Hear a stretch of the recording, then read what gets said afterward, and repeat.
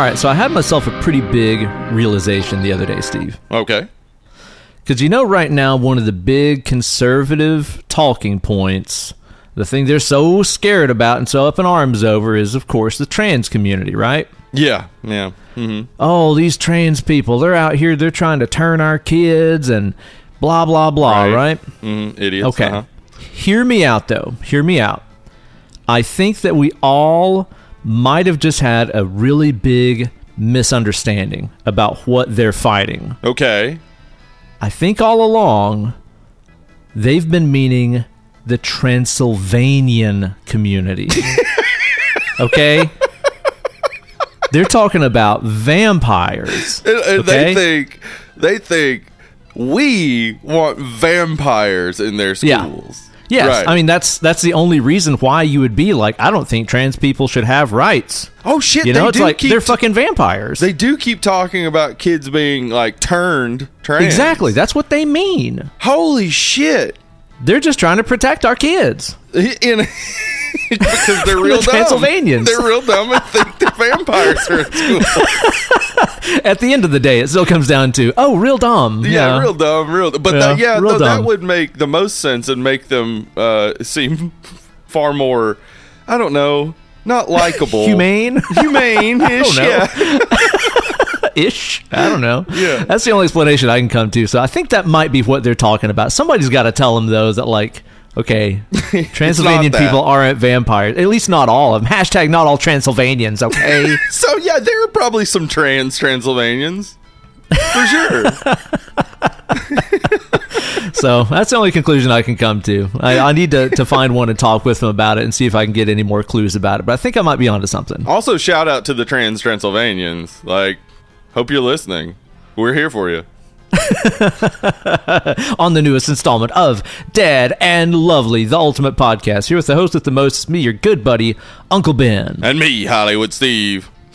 Who's not going to be a Hollywood Steve, nor a Dollywood Steve. Yeah, I'm going to be not for much longer. A Portland Steve. That doesn't work. That's bad. See, it doesn't even work, man. No. Like, it doesn't sound cool. No. Are you sure you want to do this?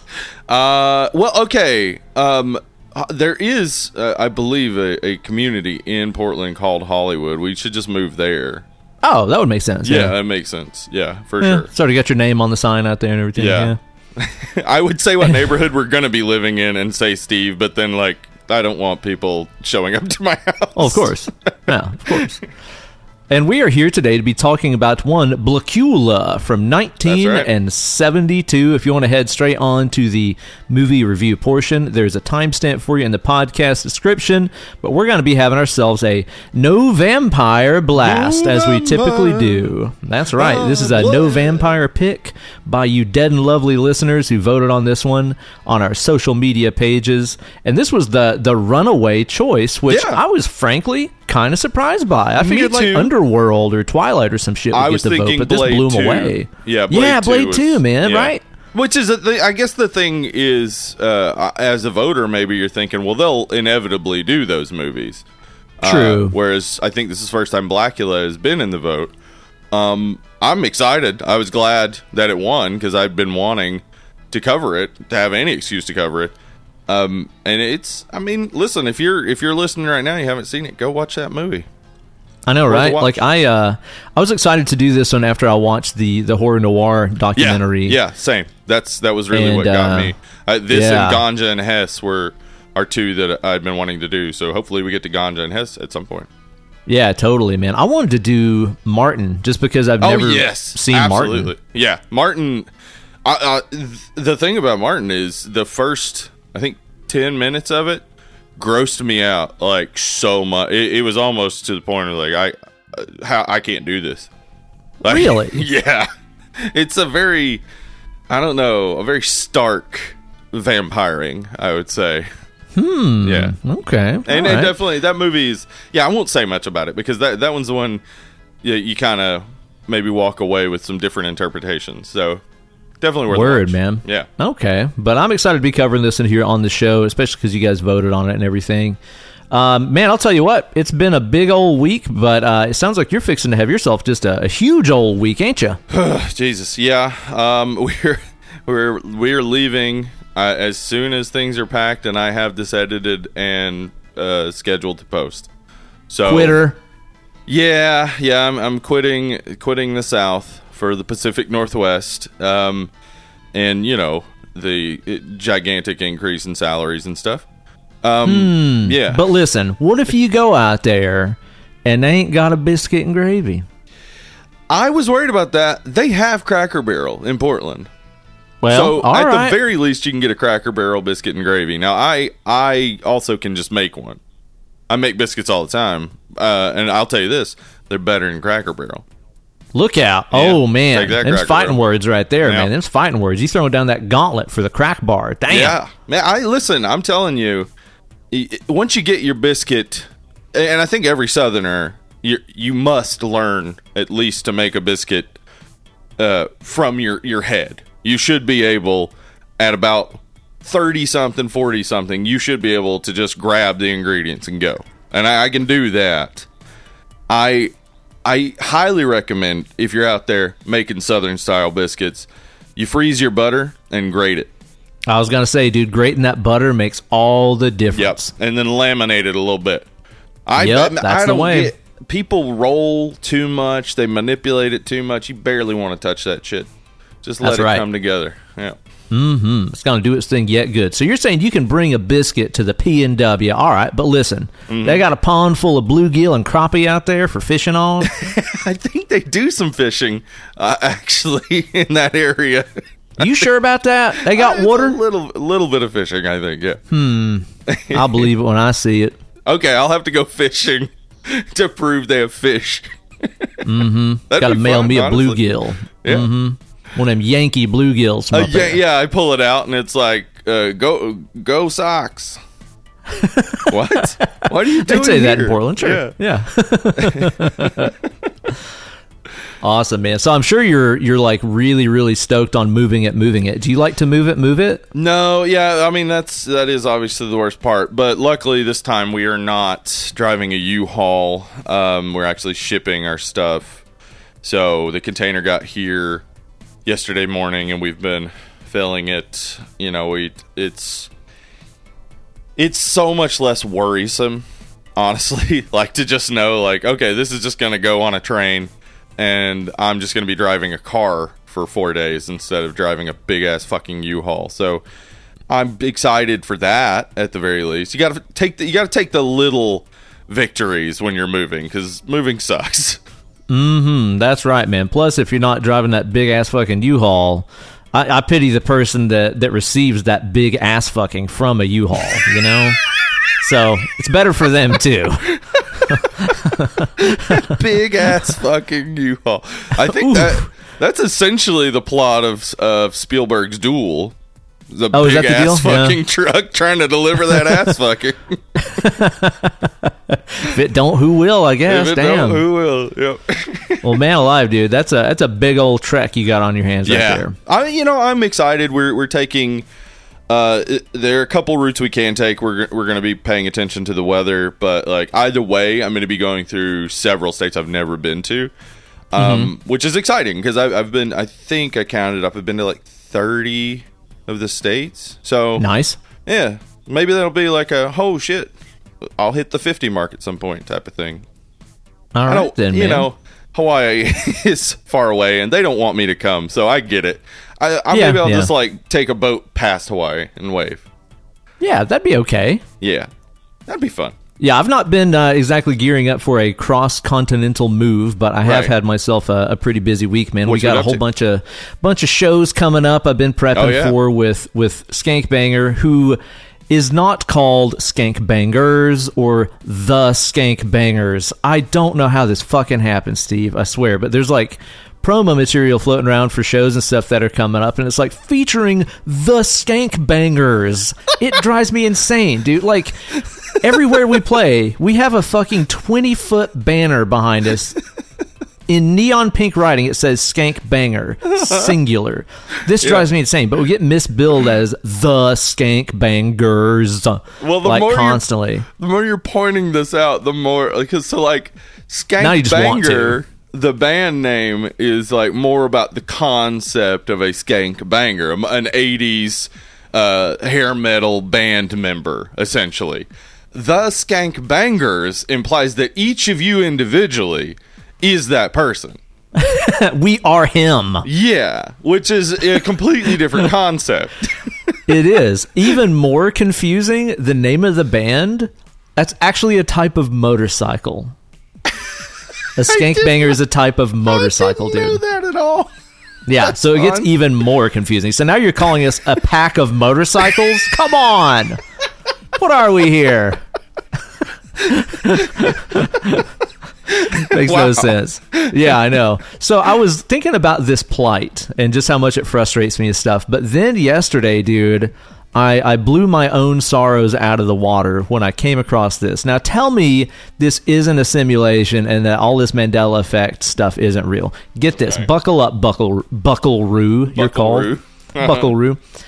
Okay, what is the band what performs that song, Hotel California?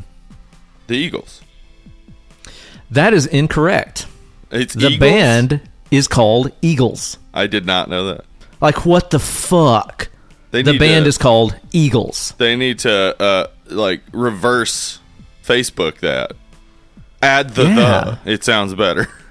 Yeah, totally. Dude, it's really, really, really fucking weird because I think everyone all over the earth calls it the Eagles. Yeah, How absolutely. frustrated must they be about that, you know? Oh yeah, 100%. Because they were like, we really want you to focus on the concept of eagles. We aren't personally birdmen.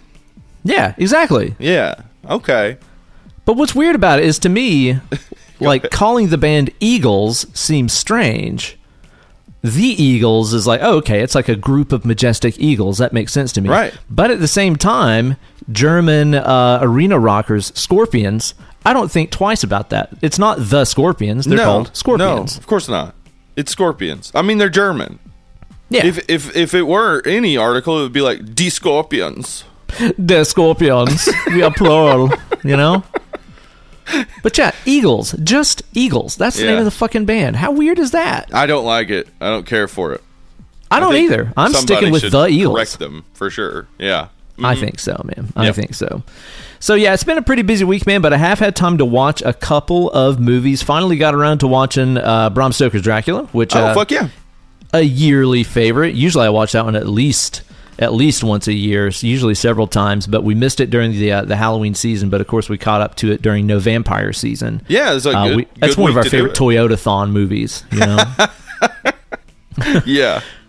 So we checked that one out. Dude, I think one of these days, whenever I start getting myself all tattoozled up, start getting some tatties on me, I could see myself getting like Dracula's castle as a tattoo. That that'd be weird, cool. like, under construction, it kind of looks like a guy sitting on a throne castle. Yeah, that's a cool idea. So like it. fucking sick, man. I don't know. I think that's a potential because I've always loved that movie.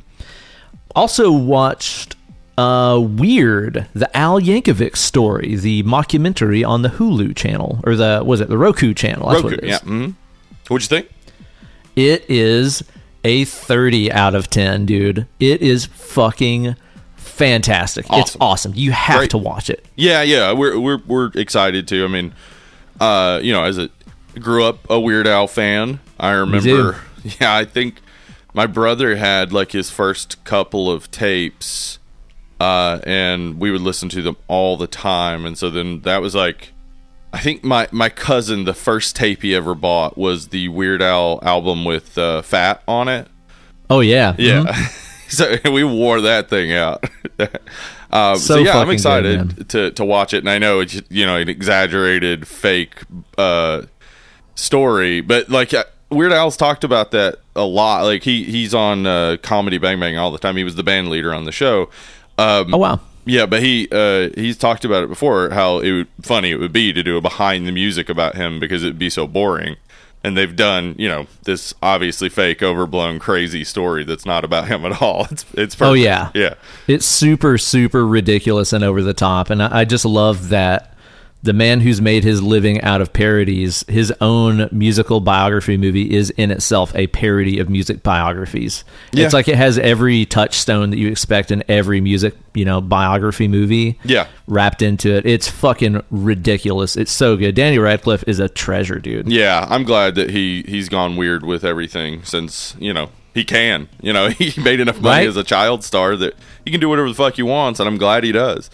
Yeah, man. It's a treat. You're going to love it. I'm excited. I think, the internet's always got their favorites, like Keanu and Brendan Fraser and stuff. I don't know why Weird Al has not been latched onto, because the dude is just a wonderfully sweet man. Like, That's just a good great. point. Yeah. Yeah, really. Like, talk about somebody who has, like, no bad press whatsoever. Nope. He's just sweet. He's got a family he's had for a long time. He tours like crazy. I hear his shows are always outrageously good. Like, he goes for it, putting huge costume changes and everything. Like, the guy, he's a wonderful man. So he's up there in the Danny DeVito territory, I think.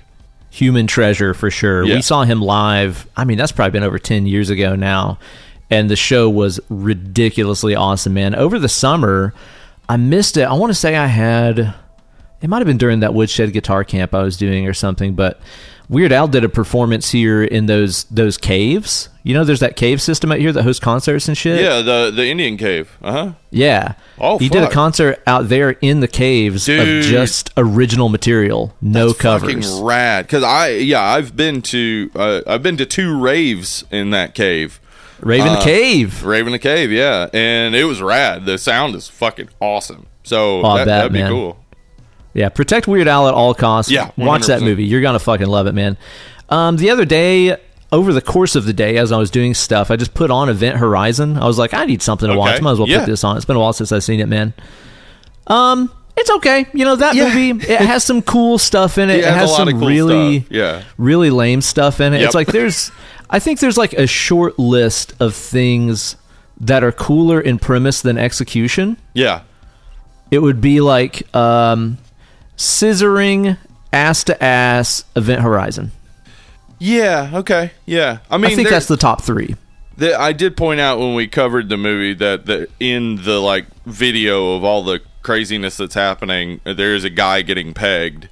That's true. And I posted it on our IG way back in the day, and it regularly gets likes because I hashtagged it pegging.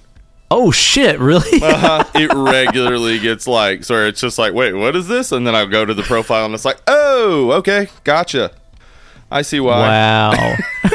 They're really into that space pegging. That should be the sequel. Event Horizon 2 Space Pegging. Okay, I'm down. That sounds fun. Oh, dude. Yeah, that movie's okay, though. Like, there's cool stuff in it. That's one of those ones that if somebody one day wanted to take another swing at it, I wouldn't be that mad. Yeah, and like because like there's a ton of stuff that was shot that wasn't included, and then they like kind of lost all that footage. Like, if they could recreate the good stuff and maybe improve it, I'd love that. Yeah, that is a movie that definitely could do for a.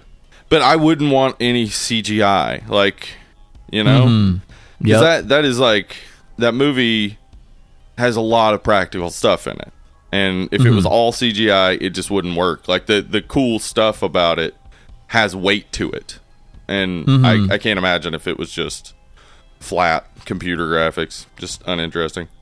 Yeah, and the CG that is in that movie is like really bad. Yeah. It's like Sci-Fi Channel bad. It's terrible. And then, dude, last night, just totally on a whim, I watched a movie what I had heard about, I think, my entirety of my life so far, but had somehow never seen. I watched a dang Cujo. Oh, okay. I haven't watched that since I was a kid.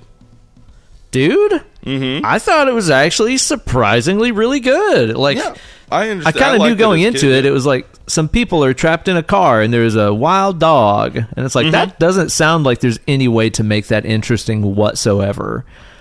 But like the build up and like the family tensions and all that other kind of shit that are going on behind it, just all the typical Stephen King. Yeah. Everybody's a shitty person. There's no such thing as a happy marriage shit that goes on before it. Builds it up really nicely. And it is ultimately Okay, it is ultimately really sad because I know that movie did to big dogs what like Jaws did to sharks, where I think because of that movie, you know, my entire childhood, dude, it was like, oh my God, there's a Rottweiler in that truck next to us. Don't get out of the car. Like, there's a big dog. It will kill you. And it's like, that movie wasn't even out to demonize fucking Saint Bernards. It's like the dog was rabid. It got bit by a bat at the start of the movie. Like, it's not a big dog movie. It's a rabies movie. But, of course, people just ran with the whole big dogs are evil and mean thing through our childhoods in the 80s and shit. I hate that about it. That is sad to see. I think there are a lot of grown adults that are afraid of dogs, and they couch it in, hey, did you know dogs sometimes attack people? Right. It was a good movie, though, man. I thought that it had some really good tension, some really scary stuff, and more than anything, like, a lot of the editing choices that they made in it were killer, where it's like they obviously didn't want to do a lot of, like, big, dumb, terrible dog puppet action. Right. So there's like a lot of things where you'd see the dog, like a real dog, like leap towards something. And then there's a cut. So you can't really tell where it landed or where the cut was in the editing, that now this dog's on top of this person. Like, all the editing choices were really smart to keep them from having to use really shitty looking, dog puppets and stuff. It looked good, man. It's a pretty cool movie. Yeah. I'll have to rewatch it. I liked it as a kid, but like, there's just never, as a dog lover, there's just never a time where I'm in the mood to see a killer dog. Yeah, I know, right? Yeah, exactly. Yeah. What about you? You watched anything this week? Yes, I have watched many things while we've had, some snippets of time to just chill. One that I think I'd watched last week but forgot to mention, and I had never seen, was Matilda. Oh, okay, yeah? Yeah. Never saw that. And as I was watching it, I was like, why did I never see this? Because it's good. Yeah. Yeah. It came out when I was like 13, I think, or 12. It was at a time where, you're learning that you're too old for certain things, and then you're like, that's baby stuff. I'm a big kid, or whatever. Mm-hmm. So it was just one of those movies that it was like, well, that's for kids. I'm not going to watch that. And then, as an adult now, I've seen a ton of people talk about Matilda on social media and whatnot, and it's always been like, maybe I should give that a chance sometime. And we did, and I loved it. It's great.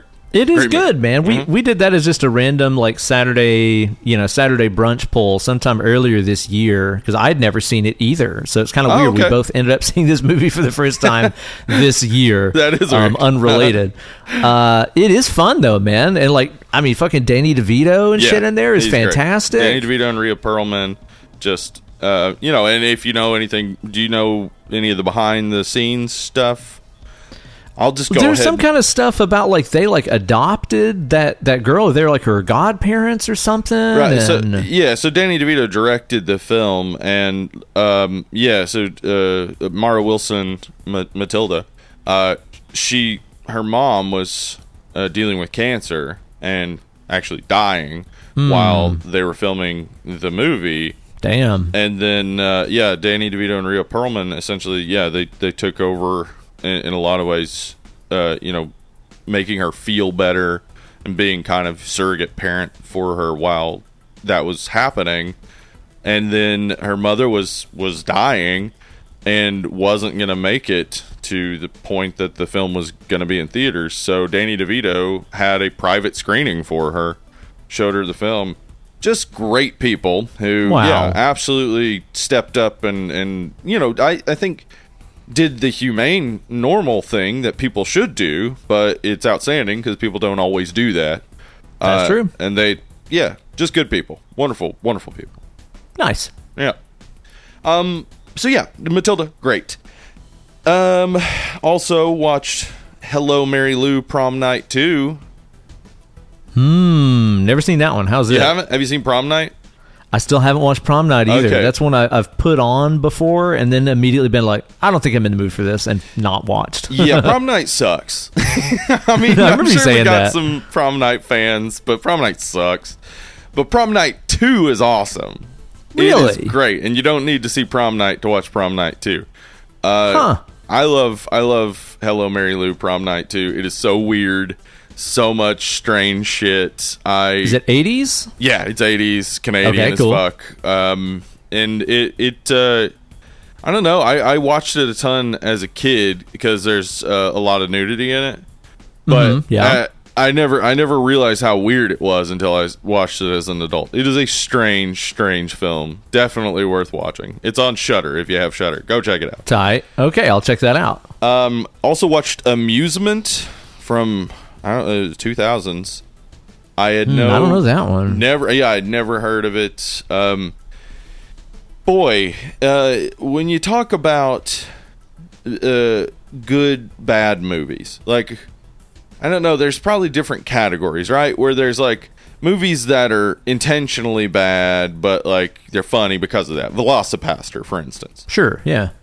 Then you got movies that are, bad because they were limited in a lot of ways, but they made the best of it, like Tammy and the T-Rex. Fantastic. Fantastic movie. They just, went with the limited resources they had and made it funny. I think it's funny that both of your examples are dinosaur related. Yep, they sure are. Apparently the way to have a good time in a movie is like, well, shitty dinosaur movie. Yeah. I could have said Toxic Shark. Not Toxic Shark. Ghost Shark there. Ghost Shark as well is one where they went with their limited budget and limited capacities and just made it good. But Word. Tammy and T-Rex is a way better movie. But I think, there's also the range where it's like bewildering. Like you're watching it and you're bewildered by the movie. But you don't look away. You can't That's like look The away. Room or something, yeah. Sure. And this is not The Room level, but Amusement definitely is one of those movies where I could not look away. I couldn't stop asking aloud, why did they do that? Not the characters, but the writer and director. Like, oh, wow. Why this? Why are these things happening? And there's a real fine line with those movies where they can just piss me off and I can't enjoy them. And Right. then there's the ones where it's fun bewildering, where it's I just can't grasp how anyone would make these choices, and that's Amusement. I like those, right? Yeah. So check out Amusement if you want to be like, wait, what? That's rad. Okay, so you're kind of tantalizing me here. I'm interested. Yeah. I mean, listen, I had a fun time just trying to figure it out, but it's not. I wouldn't say it's a good movie. Then on the Screaming Chat, holy shit, this movie was awesome. We watched a movie called Girls Gone Dead. That's a horrible title. Yeah, it is. Because it's Girls Gone Wild. The idea is they're going wild. No one goes dead. You don't go dead. That's not a thing. Yeah. What happened to him? Well, he went dead. No. We have some bad news. Your family was in an unexpected car crash and they've all gone dead. No. Honestly, though, here's the thing. If it was a British thing, I would get it. Oh, absolutely. Yeah. I went and gone dead, And I'd be aren't like, they? yeah, that's probably how they say that. Yeah. He's gone a bit dead, hasn't he? I like it. So Girls Gone Dead, obviously the premise being it's a Girls Gone Wild, but a horror movie. Also, when I saw the cover of it, I was like, oh yeah, we got to do this. It had Beetlejuice from the Howard Stern crew. Oh, wow. Okay. And Jerry the King Lawler. And yeah, he pile drives a woman. So, Oh, my God. yeah. Yeah. It has Wow. so much nudity. It's great. It was awesome. Okay, here's the thing, though. Wasn't Jerry the King Lawler, also, busted for, sexually harassing a lady at some point? Am I imagining that? I don't remember. I mean, his entire character through the 90s on WWE was that he was pervy. Yeah. Yeah. Maybe I'm imagining that, but for some reason in my head, I'm like, wait, didn't he have a statutory charge or a sexual assault charge or something? And I'm like, know. him pile driving a naked lady or whatever just sounds unsavory, but maybe I'm wrong about that. I hope I'm wrong about Well, that. the lady he pile drives is not naked, and she's the villain. So Was it a consensual pile drive? no, but it was needed. It was a necessary pile drive. Yeah. It's for her own good. Okay. Yeah. It doesn't happen all the time, but it happens some of the times. I think it did a good job of like, you know, capturing the feel of Girls Gone Wild, like that idea, like the commercials really. I don't think I ever actually saw it, but I'm glad I didn't once I found out that, you know, not only were they absolute pieces of shit, but they were targeting very drunk women.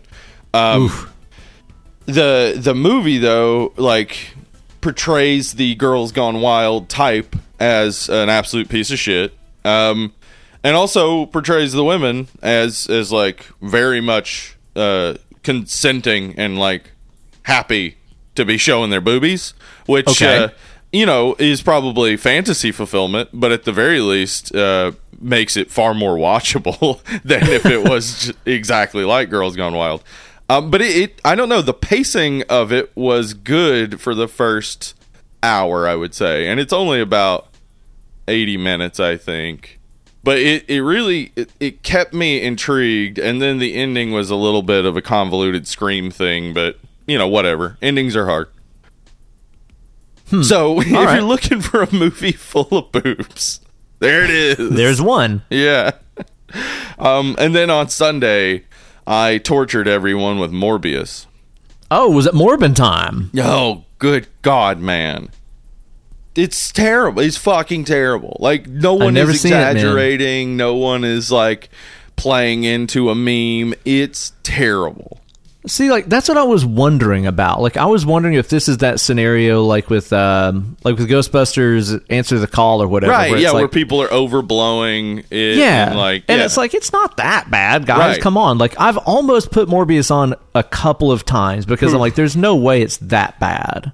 It is. It is that bad. Really? Okay, what makes it so bad? Because, I mean, I know that this era of Marvel isn't exactly like... Well, this isn't Marvel. You know, chart-topping amazing. It's not, is it? No, it's Sony.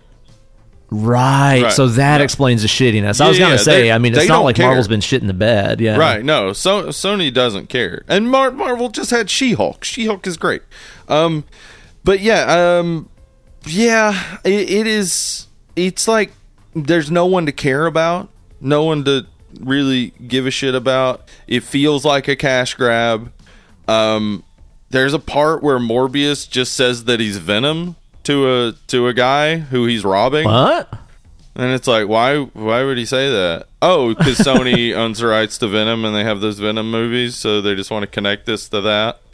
Oh no. And then like the post-credit scene is Michael Keaton as Vulture gets sucked into the Morbius universe, and it makes no sense.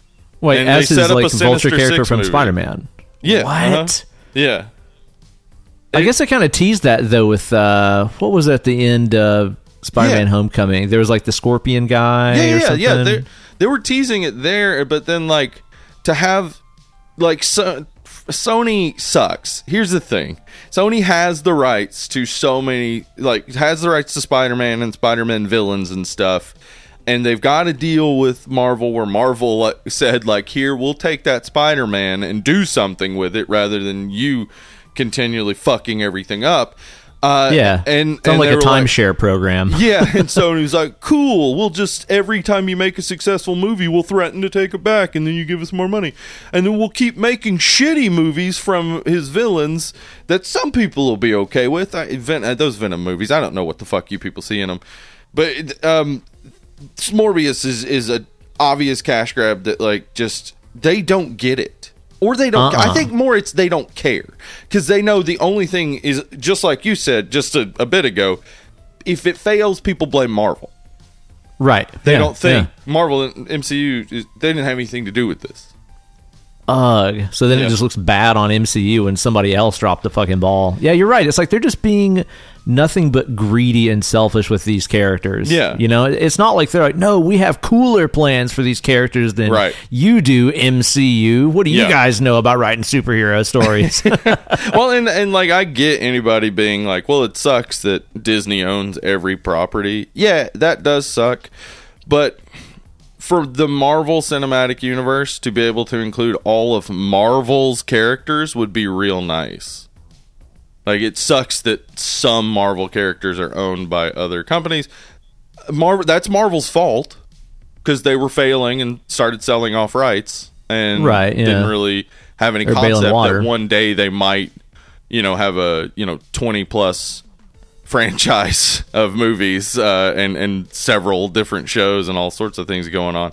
But to just drag your feet and say like, no, you can't buy one of your most popular characters back from us. I mean, it's the essence of capitalism, but capitalism sucks, so it sucks. There you go. So what makes the movie so bad? Is it like an acting thing, a pacing thing? All of it. Like absolutely everything. The characters are not likable. There's nothing to care about.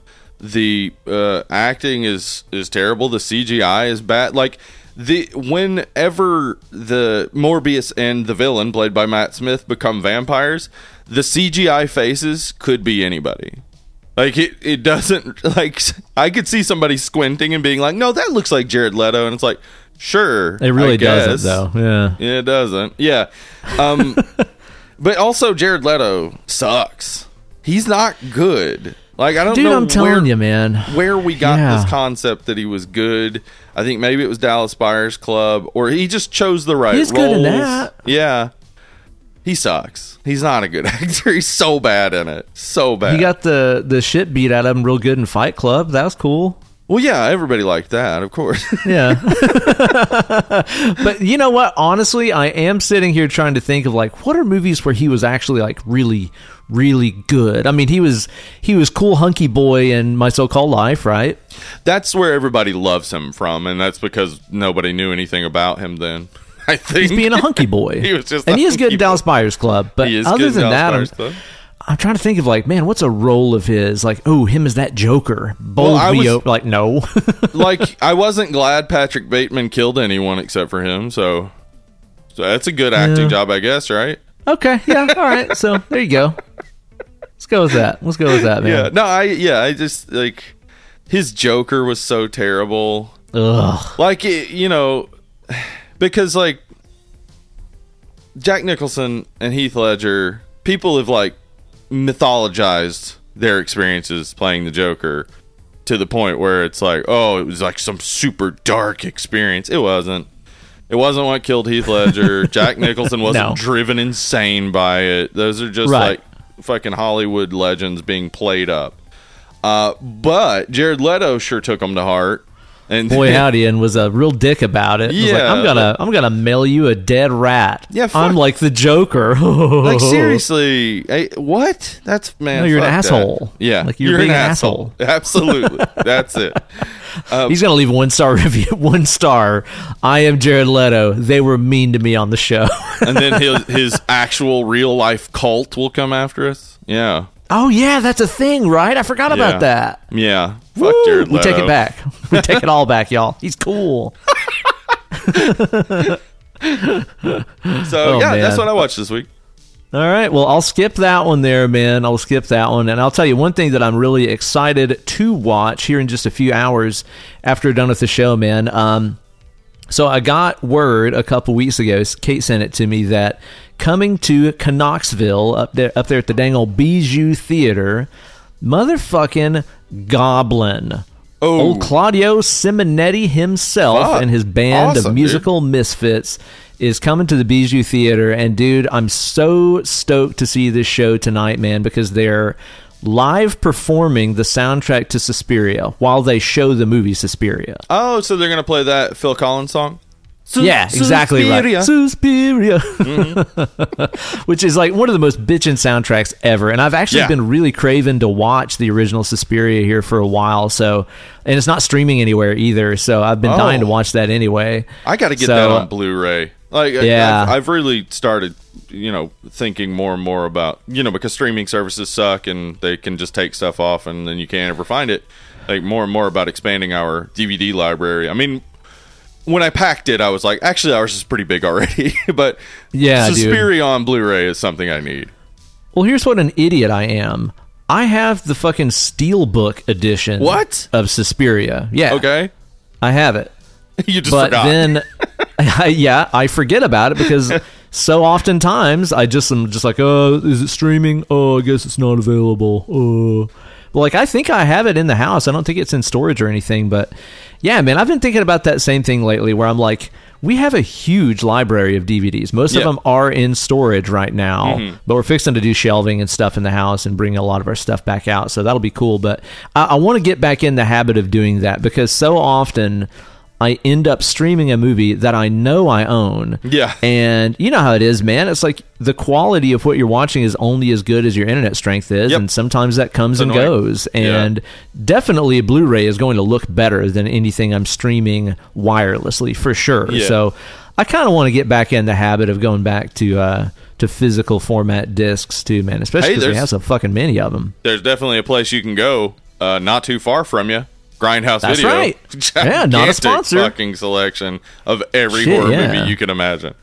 Maybe that's what I do. Is like next time that I'm like, oh, I'm going to have to buy this movie for the show or whatever, just like go over there and just fucking buy the thing so you'll actually have it because, dude, I know that Amazon does this shit. I know that they do because I've seen it happen where like I'll go on there and buy a movie and then, you know, months later I'll go on, like, let's say we're doing it for the show or something, and I'll search for it. I'll search for, like, Bram Stoker's Dracula, and I'll click on it, and it'll be like, oh, you can buy this title for $10 or whatever, and I'll be like, wait, I know I've bought this before. Yeah. And then you go through your library, and it's like, yeah, you have bought it, but this is, like, a different upload through a different company or some shit. It's annoying. And they trick you into buying shit twice. Yep.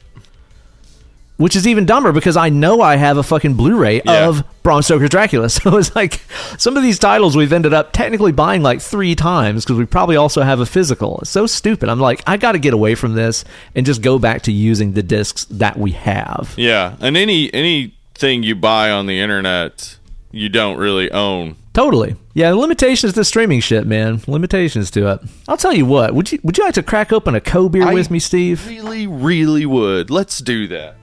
I'm going to turn around to the Refrigerator here and grab me one out of there. Tell these folks what you're sipping on. Okay, so when Ryan Joyner was in for the meetup, he brought us a bunch of Canadian delights, including Miss Vicky's sweet and spicy ketchup chips, which are my absolute favorite chips now. Look out. Yeah, I immediately started looking up where to get them because they're so fucking good. And also some Ruffles all dressed, which I love all dressed. They're great. He brought us some hickory sticks, which are just, you know, little fried potato stick type of things, but they're really good. And then he also brought us some beers. Yeah. And unfortunately, we weren't able to meet up today, so I will be drinking them alone. We both kind of accidentally ended up in contact with people who like got the flu recently. And it's like, okay, you don't need to be risking getting the flu while you're trying to drive entire way across the country. So yeah, well, I mean, let's just do this a long distance. I got a flu shot, but you know, you can still carry it. So I definitely didn't want to give it to anybody else. So yeah, I am now opening up this Muskoka Brewery Hazed and Confused Juicy IPA. Oh my. And I'll tell you what, it looks hazy and it smells juicy, so I'm excited to get this in me. What you drinking on? I've just got myself a Lagunitas Daytime IPA with only 98 calories and 3 carbohydrates. Ooh, buddy, I'll tell you what. That is juicy as hell. It's got grapefruity flavors. I'm a fan. I am a fan. Nice, man. So they do it in Canada, huh? They know how to make a beer in Canada? Yeah, up there in Canada, they get it did. I'll tell you that. Let me also tell you something. And we're almost an hour into recording and haven't even got to the preview balance. But I saw this the other day, and I just have to comment on it. I saw the sluttiest fruit, Ben. No. It is the sluttiest fruit, and I am here for it. Okay, hang on now. Seedless mandarin. Really? You know what that is? Should I Google image it right now? Should I take a look? I'm just saying you might not see the same packaging I saw, because these things are colloquially known as cuties. You've heard of cuties? Yeah. I buy little cuties. I buy packages of those little things. Yeah, they're delicious. Little sweeties. Yeah, little sweeties, little cuties. Let's just talk about how slutty they are. Uh-oh. They're real easy to get into. You know what I'm talking That's about? true. Yeah, very easy, yeah. Very easy. They call themselves cuties. Yeah, very enticing. Yeah, they come in a fishnet bag. You call yourself a cutie and put on some fishnets, you've got me halfway already. I agree. Yep. The image on the front was a cartoon with a zipper unzipping as though the peel were coming off, right? And really? Also, it had a zipper on it? Yeah. And also, damn, just something to point out that I think is a little wink wink, you know what I'm saying? They're seedless. Get it? Right. They're not going to get pregnant. Don't worry. Right, it's safe, huh? It's safe, yeah. So I'm telling you right now, cuties, the sluttiest fruit. Do you think they should run like an ad campaign? They're like, cuties are DTF, down to fruit. Down to fruit. Down to fruit. Oh, shit. We should get to the Preview Palace. Welcome to the Preview Palace. We did Let's get in there. We did it. We're there now. All right, man. We're doing a little FAQ action this time. A little emphasis on some vampire questions. We're treating those with extra priority. Yeah, we are. And we got some great questions from all of you on our social media and on our Patreon.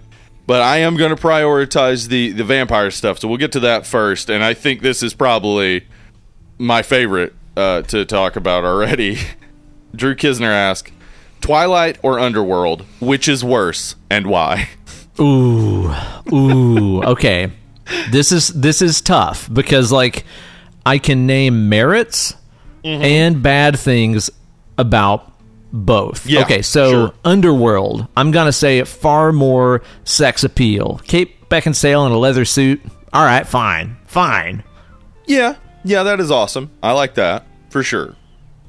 But then, really boring movie. Really boring movie. That's what I was gonna say. Is like it's almost it's like going on a date with the super hot chick in the leather suit. But the entire time, she's talking to somebody else about really boring shit. And then at the end of the date, she's like, don't worry, we have 3 more dates to go. And it's like, wait, what? I got to do this 3 more fucking times? You look great, but this is really boring for me. This is boring. I don't care how pretty you are. I'm out. And meanwhile, like, Twilight is definitely just a huge piece of shit, but it's also mockable. Like, it's fun in that way, yeah. Like, they play baseball at one point. Vampire baseball? Like, that's hilarious. Running with a lady on his back at high speeds? Stupid. Absolutely. Check out our Twilight episode for more shit talk about Twilight, by the way. There's I really plenty in do there. want to get back to the Twilight series just to shit on it. I know. Me too. I was kind of hoping people would vote for it just so we could shit on it a little bit, but, you know. So for me, though, that then it does honestly make Underworld worse because it's so intriguing. I want it to be good. And every time I've watched, like, I think I've seen all of them, and the first one, like, every time I've seen it several times, and every time I'm just like, I cannot get over how boring this is. I know, for a movie dude. about vampires and werewolves fighting. I think, honestly, when you look at expectations versus reality, like, every time I sit down to watch Underworld, I'm like, okay, hot Kate Beckinsale, vampires and werewolves fighting, fuck yeah, this is going to be sick. And then you watch it and you're like, oh, no, I forgot. This is really bad and long and boring. Yeah. Meanwhile, with Twilight, I always go into that and I'm like, this is a pile of shit with horrific acting and completely ludicrous dialogue. Let's make fun of this. And then I get to do that. So it actually does live up to my expectation of what it's going to be. Yeah. So Underworld might be worse. Yeah. It's real nice, with Twilight just going in knowing I'm not going to like this and getting to make fun of it. Yeah. So, yeah, I think that is the correct way to look at this, that Underworld is worse for having some potential. Damn you for having potential, Underworld. You assholes. Okay. You absolute dick.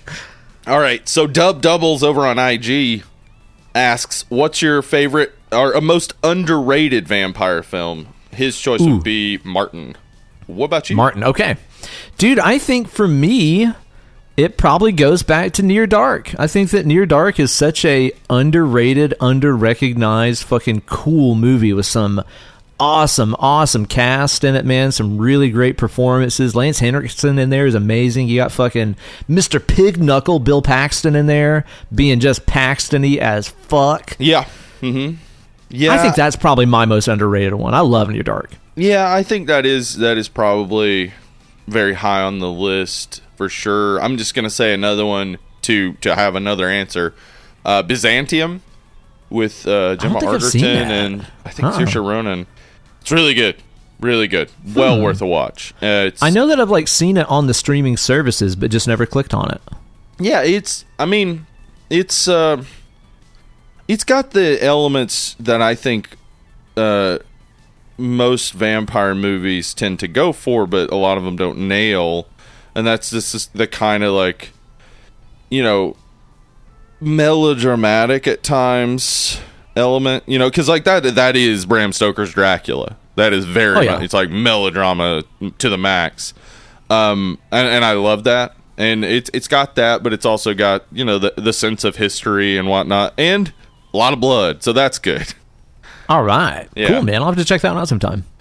Yeah, so I'd say yeah, but you're right though with Near Dark. Near Dark is probably the best vampire movie that people just don't talk enough about. Our pal Kev Bickerdike asks, if you had to become the thrall to a cinematic vampire, which one would you choose as your master / mistress and why? Oh, okay. So if I'm Renfielding for somebody, yeah, Kate Beckinsale in a leather suit, duh. Okay, I mean, easy.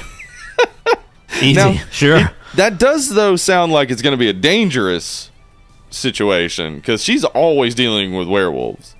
She gets into a lot of trouble. She's a lot of drama, that one. Yeah. So, I mean, I could see why you'd be interested, but I also, for me, it's like, ugh, gosh, that's too much drama. But Gemma Arterton in Byzantium can sure thrall me.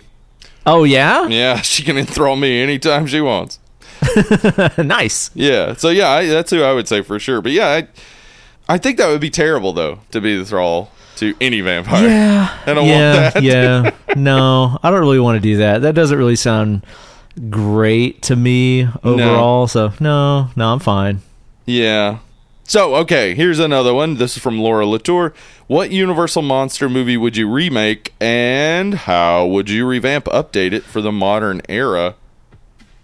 Boy, man, I've never watched any of the Universal monster movies, so I can't even say I liked this one, but it needed these tweaks. I have such a black hole in my horror watching history in terms of some of the older stuff, those old classics. I've never fucking watched any of them, but I think off the top of my head, I mean, as I said a couple times before in the past, I really wish there were more really good Wolfman movies, good ass werewolf movies. There's only a few of them.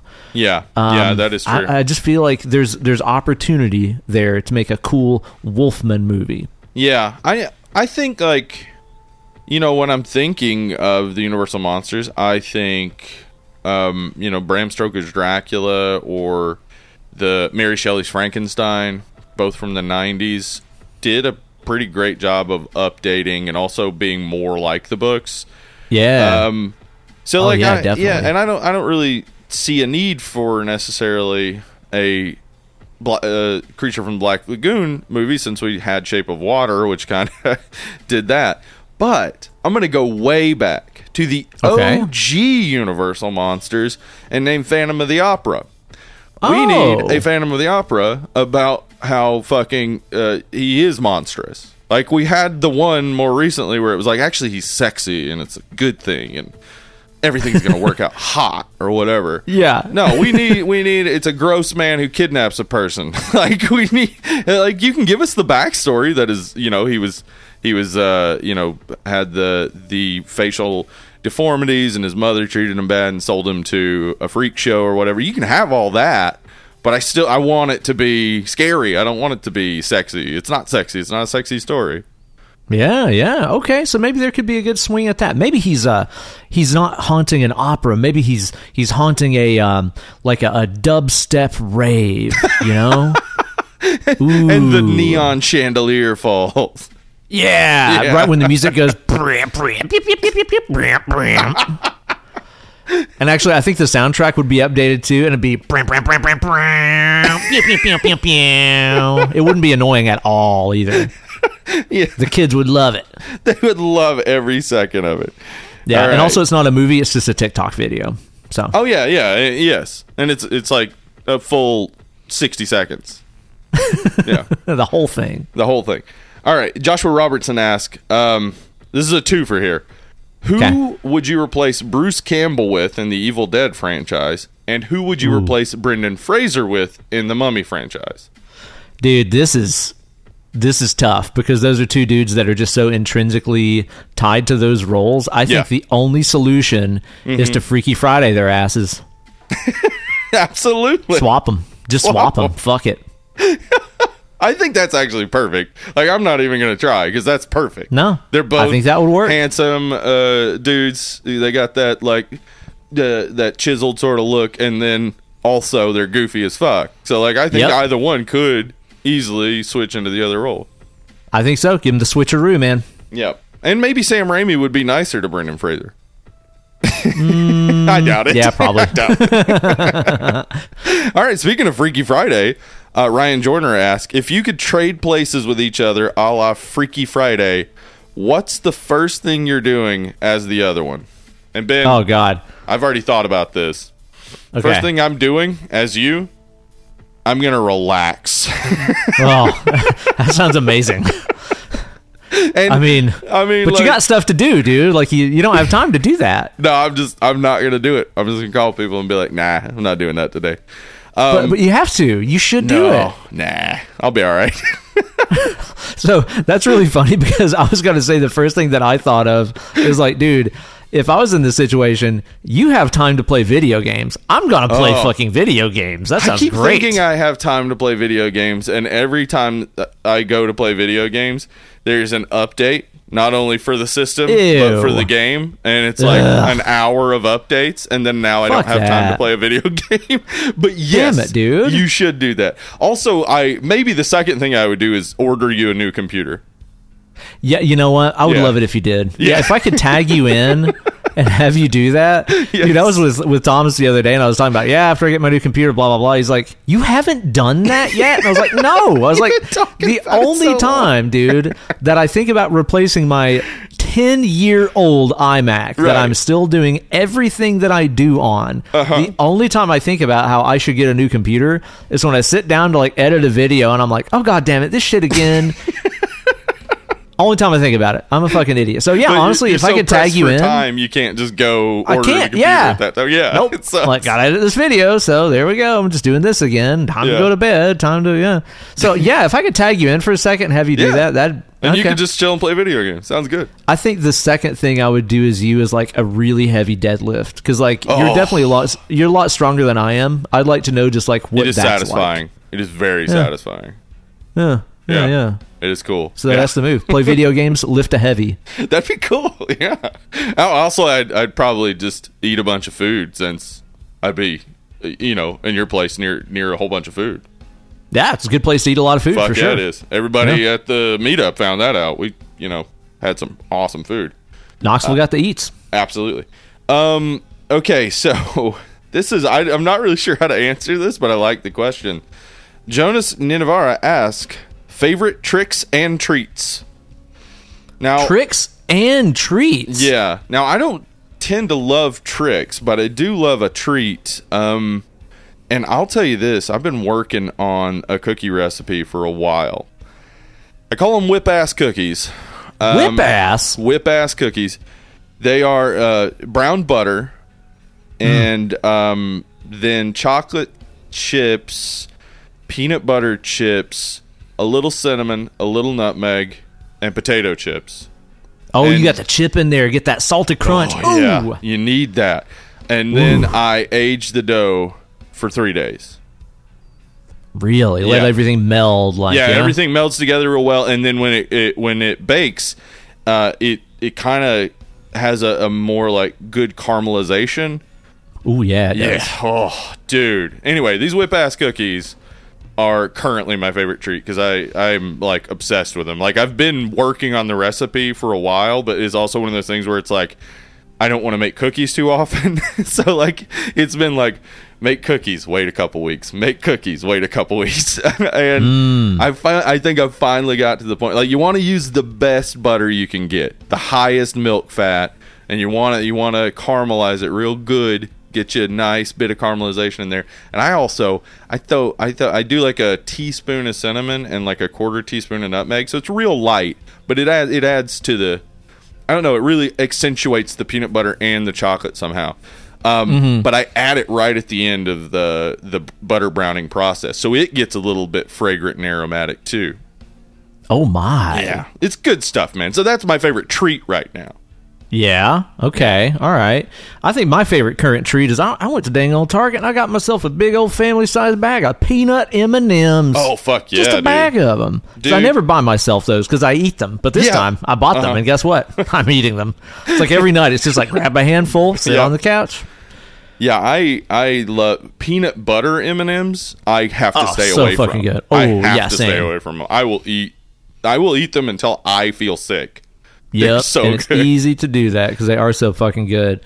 As far as tricks go, yeah, I still get a lot of laughs out of just the good old flaming bag of poop on a porch or something. Yeah, that's just funny. It's so over the top and ridiculous. It's like, because you're like, someone sees fire on their porch, they're gonna stomp it out. Yeah. Well, there's poop in there, so now you got poop on your shoe, which is like poop.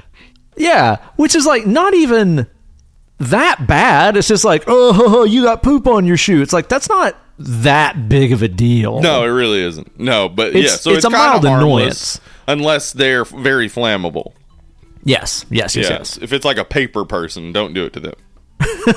So those are pretty funny to me still, I think. I like absurd tricks. Like I don't know. I mean, maybe this would be considered gaslighting since it's almost the definition of gaslighting, but like if you just like take one of the chairs at somebody's house and every night you just sand down the fucking bottom of the feet of the chair until it gets lower and lower and lower, and but like you're doing it so slow that they don't notice. Like that's the kind of prank I like, for sure. Where it's just like you're making a person think they might be crazy. You're into that long game, dude. Absolutely. I mean, I've talked about and this I don't condone entirely, but I do find it funny that George Clooney used to live with Richard Kind when they were struggling actors in the 90s, and Richard Kind had a cat. And this is great. I know the story you're talking about. As a prank, George Clooney would get up early and scoop the cat's poop out. And like Richard Kind was like getting worried, like, oh shit, my cat hasn't shit in a week. And then like the next day, George Clooney shit in the cat box. Richard Kind thought his cat had a human-sized shit. Now don't do this. This is very like, don't fuck with people's pets for sure, or at least their emotions about their pets, because obviously the cat was still shitting. Which is kind of the relief part at the end where you're like, oh, it was a joke. I'm fine. Ultimately harmless, yeah. But it's so funny. I mean, that's amazing. Imagine. Hollywood hunk George Clooney just shitting in a cat box. Yeah. Oh, you know what? Speaking of Hollywood hunks, that just reminded me. I watched another movie this week. I watched Confess, Fletch. Oh, yeah, with John Hamm? Yeah, which I wasn't aware that there was like a new Fletch movie that mantle had been taken up post Chevy Chase. I wasn't aware of that. Well, it's ignoring Chevy Chase. It's based off the book. Yeah. Right.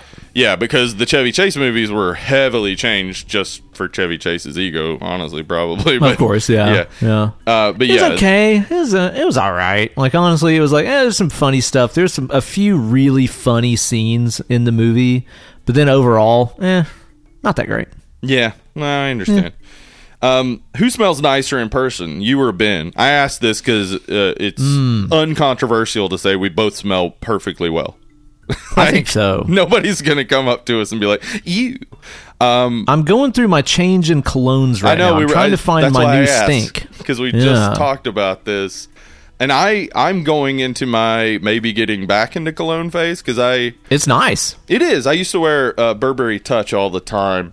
And then just kind of stopped doing it. And Now you're more of a brute man. No, More into polos these I'm days. an Aqua Velva fella. Yeah, like to just splash my colognes. face with a bunch of blue alcohol. Yeah. But yeah, no, we both. I mean, I guess I stopped wearing cologne because it was like there's too much going on. Because like I'm using like body lotion, face lotion, all sorts of hair products, etc. And it's like I already smell fine. There's no reason to throw some more onto this. Gotcha. Yeah, you don't want to be too much there. Yeah, we do pretty well with like unscented stuff for most of what we use. So I'm okay to dash on some heavy Cologne. But I'm still trying to find the right one, man. I got some kind of like some stuff that was supposed to smell like really like pine, like Arctic fresh, pine kind of smell. And it's okay. I'm just kind of burning through it because it doesn't tend to last very long. So I'm not happy with it. But yeah, still trying to find my right stank, Yeah. But I will tell you, as an update, as I mentioned a couple months ago, started using that Nude brand deodorant. Oh yeah. Uh-huh. That shit's a miracle. That shit is a miracle. Unless we find out that, microbial silver gives you like super cancer or something. That'll be a bummer. I'm sure we're gonna find that out about something at some point for sure. Right. Something very common. Well, I mean, we already know microplastics, so yeah. Living causes death. They've just found. That's unfortunate. Yeah, I can feel myself rot. So yeah, I think that we're stink twins. I think we're probably pretty on the level there. Yeah. Okay. I got this one's the last maybe tough one, but okay. I do like this. Do you guys think, this is from Jeff on Twitter, Jeff without a gender. Do you guys think Sleepaway Camp is about the numerous shortcomings of the Reagan administration? And I have never thought that whatsoever. No. But then when reading that question, I was like, I could see that. Wait, is it? Yeah, like if you look at Mel as the Reagan, and his constant failures and his over focus on the wrong things and whatnot, and the way he covers up scandals and whatnot, you could kind of look at him as an allegory for every U.S. president.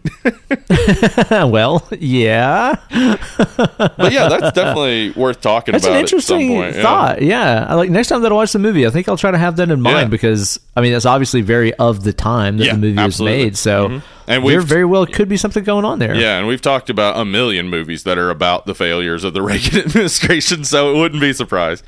Yeah, really. Damn, interesting point. The last two here. This is from Grayson Hester. What's the weirdest boner you've gotten while watching a horror movie? Watching a horror movie. Ooh. I mean, I've gotten a lot because, as I've said, as a kid, we used to watch the booby horror movies, to see boobies. So, back in the day, definitely Return of the Living Dead and Night of the Demons, a couple of different scenes. Quigley. Yeah. Well, yeah. And also, theme. Yeah. And also definitely at Hello Mary Lou Prom Night 2. But the weirdest boner is I was going to say, those are pretty normal ones, I think. Yeah, those are pretty normal. It would have to be something like, I don't know, like you're watching Leatherface hang a lady on a hook and you're like, ooh, no, why is this doing something to me? It moved. Yeah, I don't know.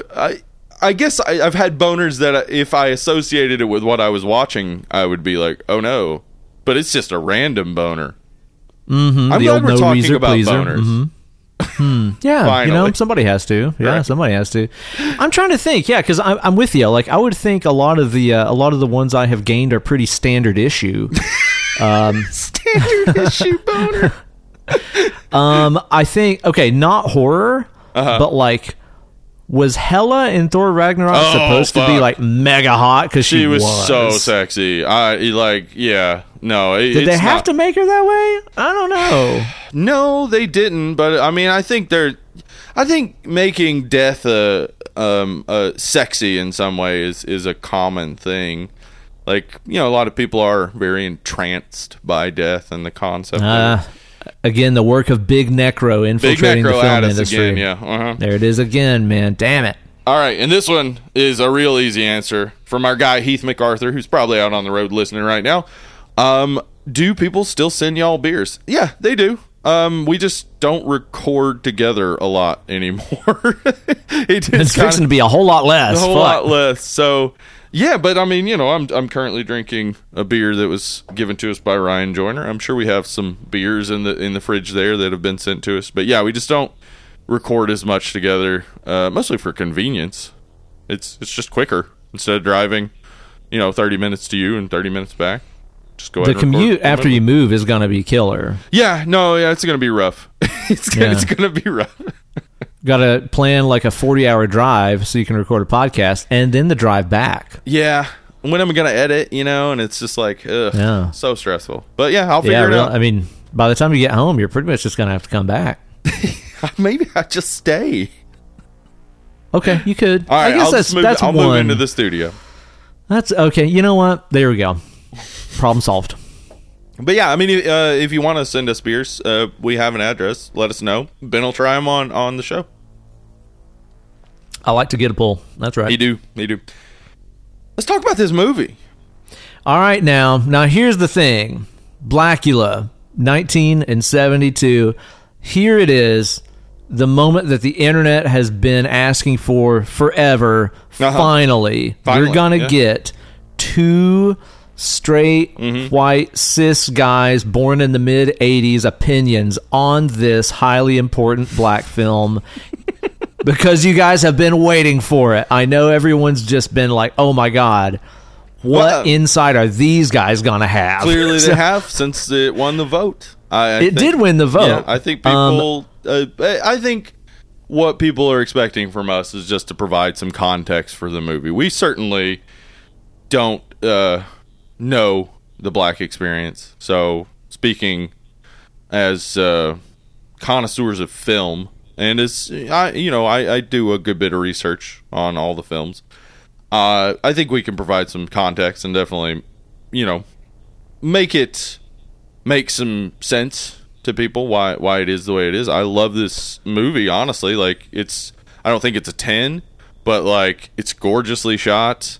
It's a well done Dracula tale, and it also does a good bit of social commentary. So like, there's a lot we can provide, even though we haven't had the experience.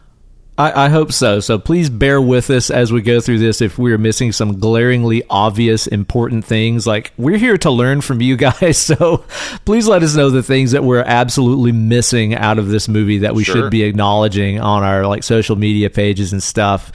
Yeah. So, and at the end of the day, hey, it didn't cost you a thing. So that's true. Free. Yeah, I'm glad we're talking about this movie though, because I have been wanting to cover it, and this is like blaxploitation, like beginning time of blaxploitation, like 1971. What was it? Sweetback's Badass Song came out, which is considered the beginning of the blaxploitation genre. Which is a genre I am, again, woefully undereducated in. Like, I think my impression of blaxploitation is mainly the things that are offshoots of, or movies. Even... Yeah, exactly. Stuff that is completely ripping it off, or having some fun with it, like movies like Black Dynamite. Yeah. Like, that is my experience with blaxploitation, so I am very uneducated in this field. Well, okay, so let me just provide a little bit. I am not an expert, but there's definitely some early things to know, specifically that the films that it kind of comes out of are the race films of the 30s through the 60s, and those are just movies that were made outside the studio system starring people, oftentimes it was black, but there are also like there were Chinese movies and stuff that were made that are considered race films. So largely though, it was a black run genre, and those films were oftentimes like trying to just provide dignity to black characters, and even though they were usually using some stock characters like the blaxploitation films do, they were trying to portray black people as human and showing black people as they are, so that black audiences could see themselves portrayed on film. And part of that, too, that I just learned right before we started recording, not to interject here, but Kate found a podcast, the Homies of Horror podcast is what it's called, that is hosted by two black hosts, and they did an episode on Blackula, and they had a little bit of information about how that entire genre of film started, and something that they pointed out that I was totally not aware of, but it makes sense. Like, during the late 60s, you had this mass exodus of white people leaving the cities and moving into the suburbs. Yeah. Mm-hmm. They left behind a lot of the black population, and that's where a lot of the theaters and stuff were. The movie industry was really starting to suffer in this time period, as they explained it. Yeah. And it was like, well, cater to the people that are living around the theaters in these cities and stuff in the more urban environments. Let's make some, like you said, movies with black characters, black cast, and try to bring a little bit of livelihood back to the film industry. So even it was kind of for profit in a way, but also led to some representation, which everybody finally got on screen, which is a good thing. Yeah, I mean, this is an AIP film, which was a division of MGM. This is the first horror film directed by a black person for a major studio. It's not the first horror film directed by a black person. That was actually Son of Ingagi, which was in the 40s. So there were some black horror films up to this point, but this one is AIP. So this was a studio putting their money behind a black director, though unfortunately the crew was all white and racist. So that doesn't help. But I think that the fact that this film is early blaxploitation, and it is a major studio trying to get into that genre with a black director makes this extremely important as a film. Right, yeah. Especially for the, horror film community. This is gigantic. And it's interesting because this is just a period where the idea of taking an IP like Dracula and making it a race film that is very much about slavery and racism and homophobia and all these other things, that Dracula itself dealt a good bit with racism, but it perpetuated it a lot. This is doing the opposite. It's trying to be pointing out how crimes against black people aren't investigated, etc. There's so many things in this that are super important that go well beyond just the limits of the film, because the film is a $500,000 budget. It's well shot. It looks great because it's on film. It's well lit and it's well acted. But it's not mind blowing as a film until you understand the full context of it. That it's this hugely important moment in horror for black directors and black actors. Sure, definitely, man. All that talk you just had about Dracula just got me kind of thinking, is Dracula the final boss white guy? He kind of, because this super rich. Yeah, he's super rich. He's unkillable. He perpetuates savagery and sucks the blood of others. Yep. Yeah, he might be. Yeah. Final boss white guy. He really Dracula. Is. And honestly, that observation is really good, especially in consideration of this film, because we're presented at the beginning with Dracula and Mamuwalde approaching him about the slave trade. He's approaching him as a foreign dignitary approaching a count. This is 18th century fucking trying to get the support of these European leaders to end the slave trade. And then and Dracula's I don't know, some good stuff comes out of it, doesn't it? Right, I'd love to buy your wife off of you. Yeah, exactly. He is the epitome of he's meeting this man as a foreign dignitary and then offers to buy his wife. That is just this gigantic slap in the face. Yeah, it is. Dracula is very much the final boss white guy. The sheer caucasity of him to make claims Absolutely. like that, right? Yeah. Oh man. Yeah. So yeah, I but like the fact is though that this movie didn't begin that way. It didn't begin as having this commentary. It was the original title was terrible. I can't remember what it was, but it had Brown in the title. And his name was something Brown. And William Marshall, the actor who plays Mamuwalde, he convinced the producers to let him like have some input on the character, and he added in this bit about the slave trade and stuff. I love that. Yeah. It adds honestly a whole lot to the movie, So and I think much. also serves to make his character as Blackula a much more like tragic story, as any Right. good Dracula really Exactly. kind of is. You A know, vampire he's is supposed to be cursed. tragic. Yeah. Yeah. So yeah, I think the fact that William Marshall was a respected actor and he was given enough leeway to bring some stuff to the role then makes it all thematically make sense, because what you have is you have a white man forcing not only his name onto a black man, much like the times of slavery, but he also forces his worldview onto him, his way of seeing. He turns him from this like respectful, positive figure into a figure who is murderous, who turns other people into slaves, which he was enslaves others. very much against before, right? Like he's changed who he is fundamentally, which again is something that goes back to the slave trade in the way that a lot of slaves were like raised up to be the overseers of other slaves. Like they were given the false idea that like they were somehow being given power. And that's kind of the case here, because Mamuwalde, as an African prince, has power, and his power is taken away from him by being turned into a vampire.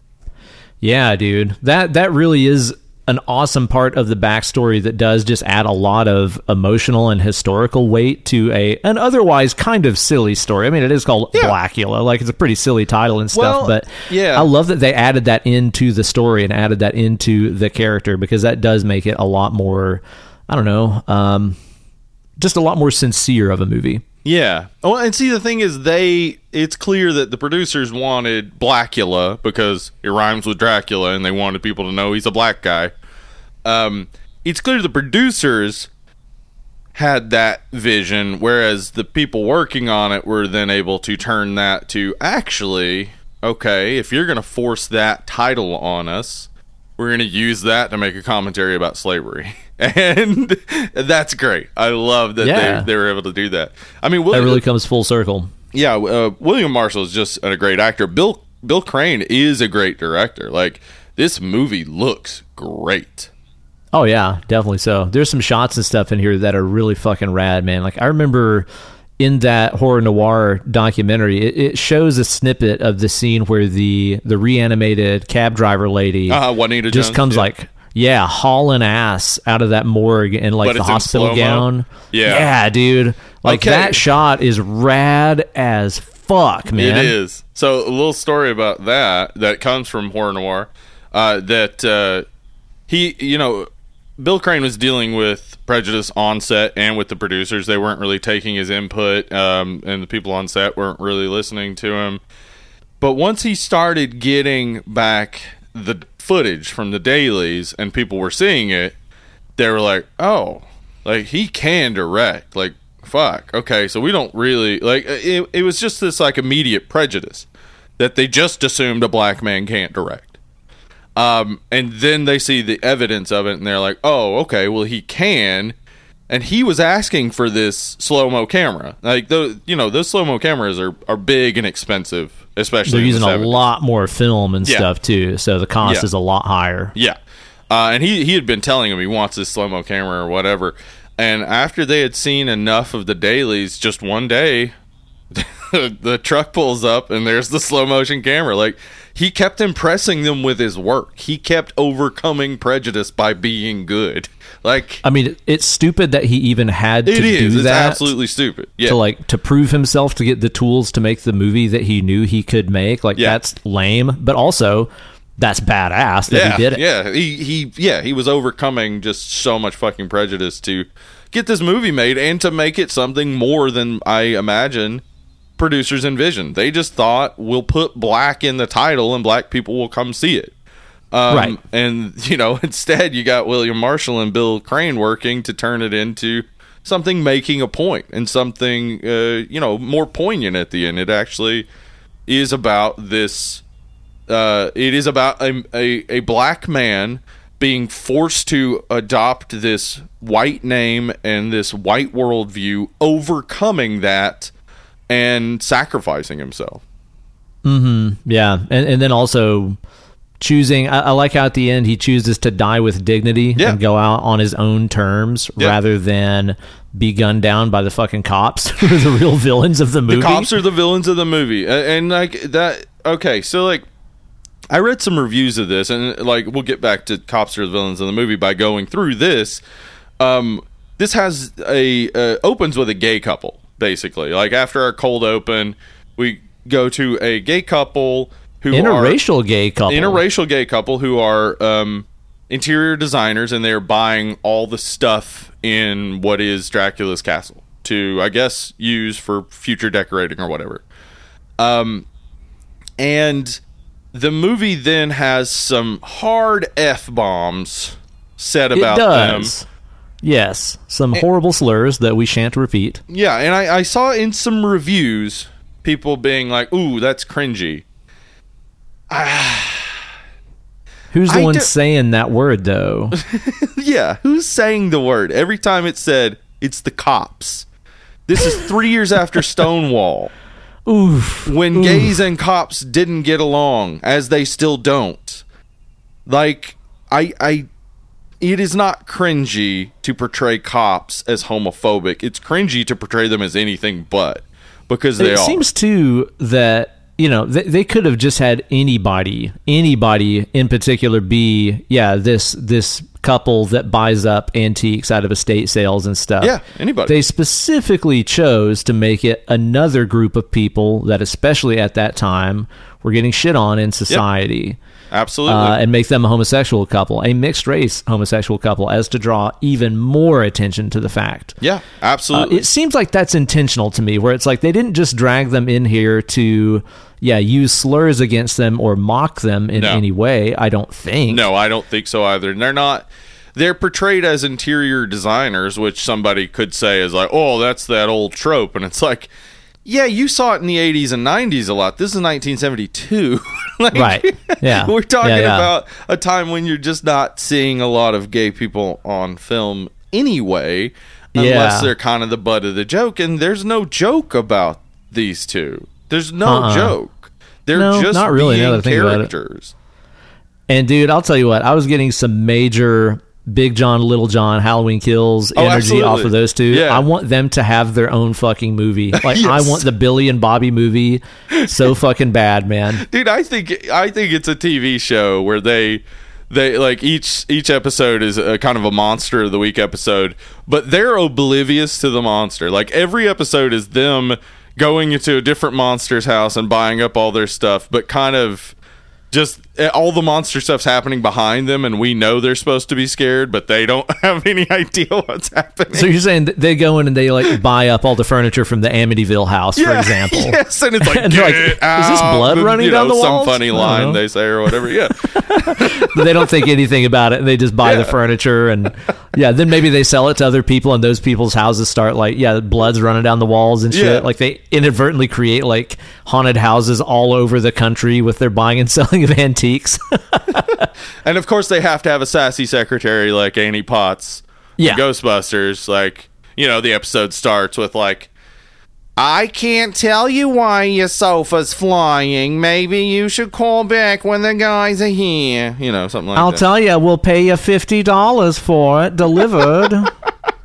Give me that movie, dude. Yeah, or series. That. Yeah. I need the series. Yeah. And the thing is, like, they're presented as like just human beings doing a job, and then they get attacked by someone who we saw earlier was just a human being doing a job. Like, these people are cursed because of what Dracula did.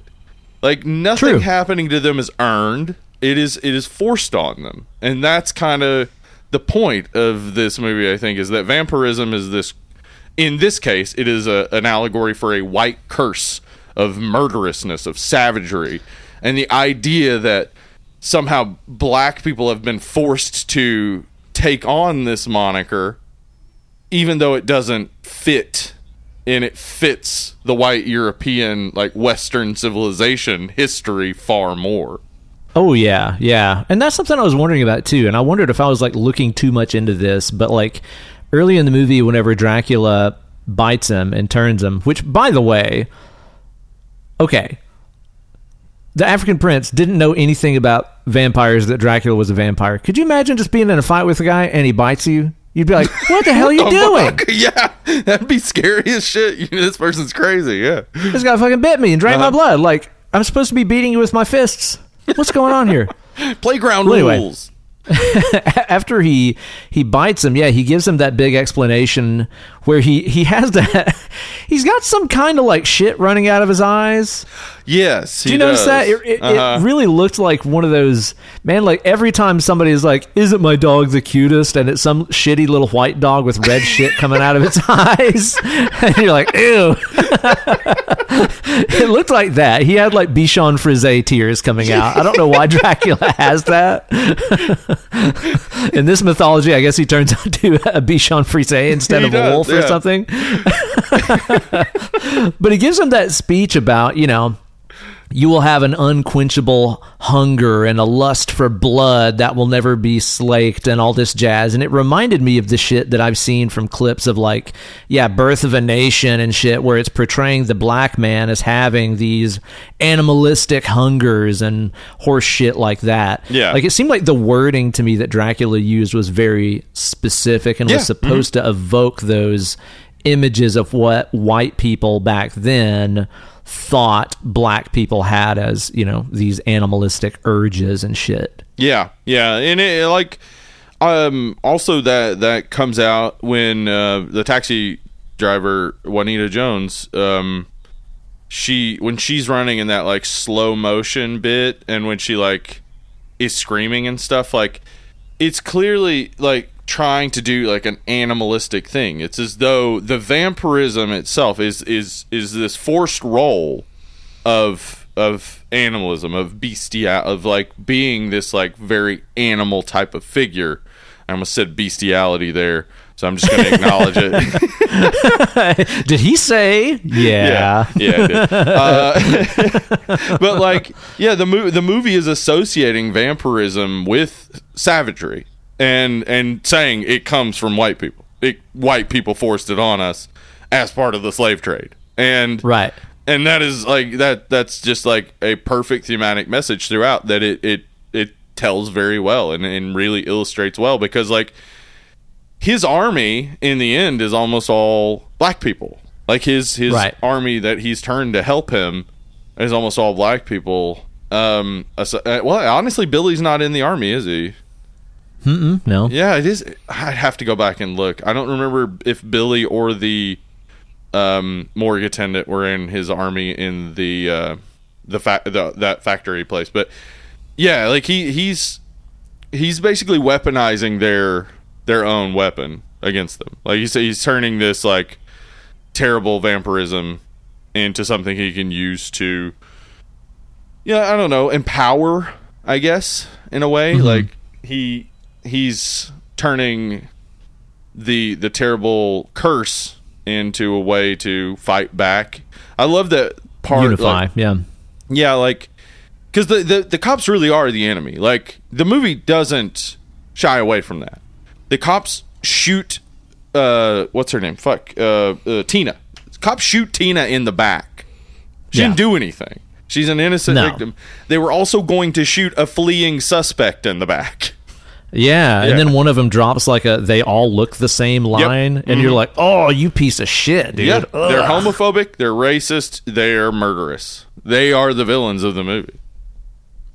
Yeah, it certainly seems like they're not trying to hide that whatsoever. Yeah, there's another part where like one of them, I think it's like right when one of them comes across Blackula for the first time, and he just starts shooting at him, like no questions immediately. asked. No immediately. questions asked. Yeah, just fucking clears his gun. Yeah, I think this movie... it's a good thing we're past those times, though. It isn't it? It isn't. Yeah, no, it's terrible that, you know, watching this. The thing is, watching it in 1972, a ton of white people would be like, "Oh, well, that's not how the cops act." They just would have pretended they don't know, or they wouldn't have known because they don't pay any attention to anything black people say. And that's still true today. There's so many people who don't give a shit. So they're just not going to connect the continued police violence. Police have always been associated with violence, and they've always been associated with violence against black people. Always. Yeah. Well, It's never changed. honestly, like, if you think that we are talking crazy right now, just go and look at the origins of how the police started, guys. Yeah, like right? The police in America were literally started as slave catchers, guys. Yep.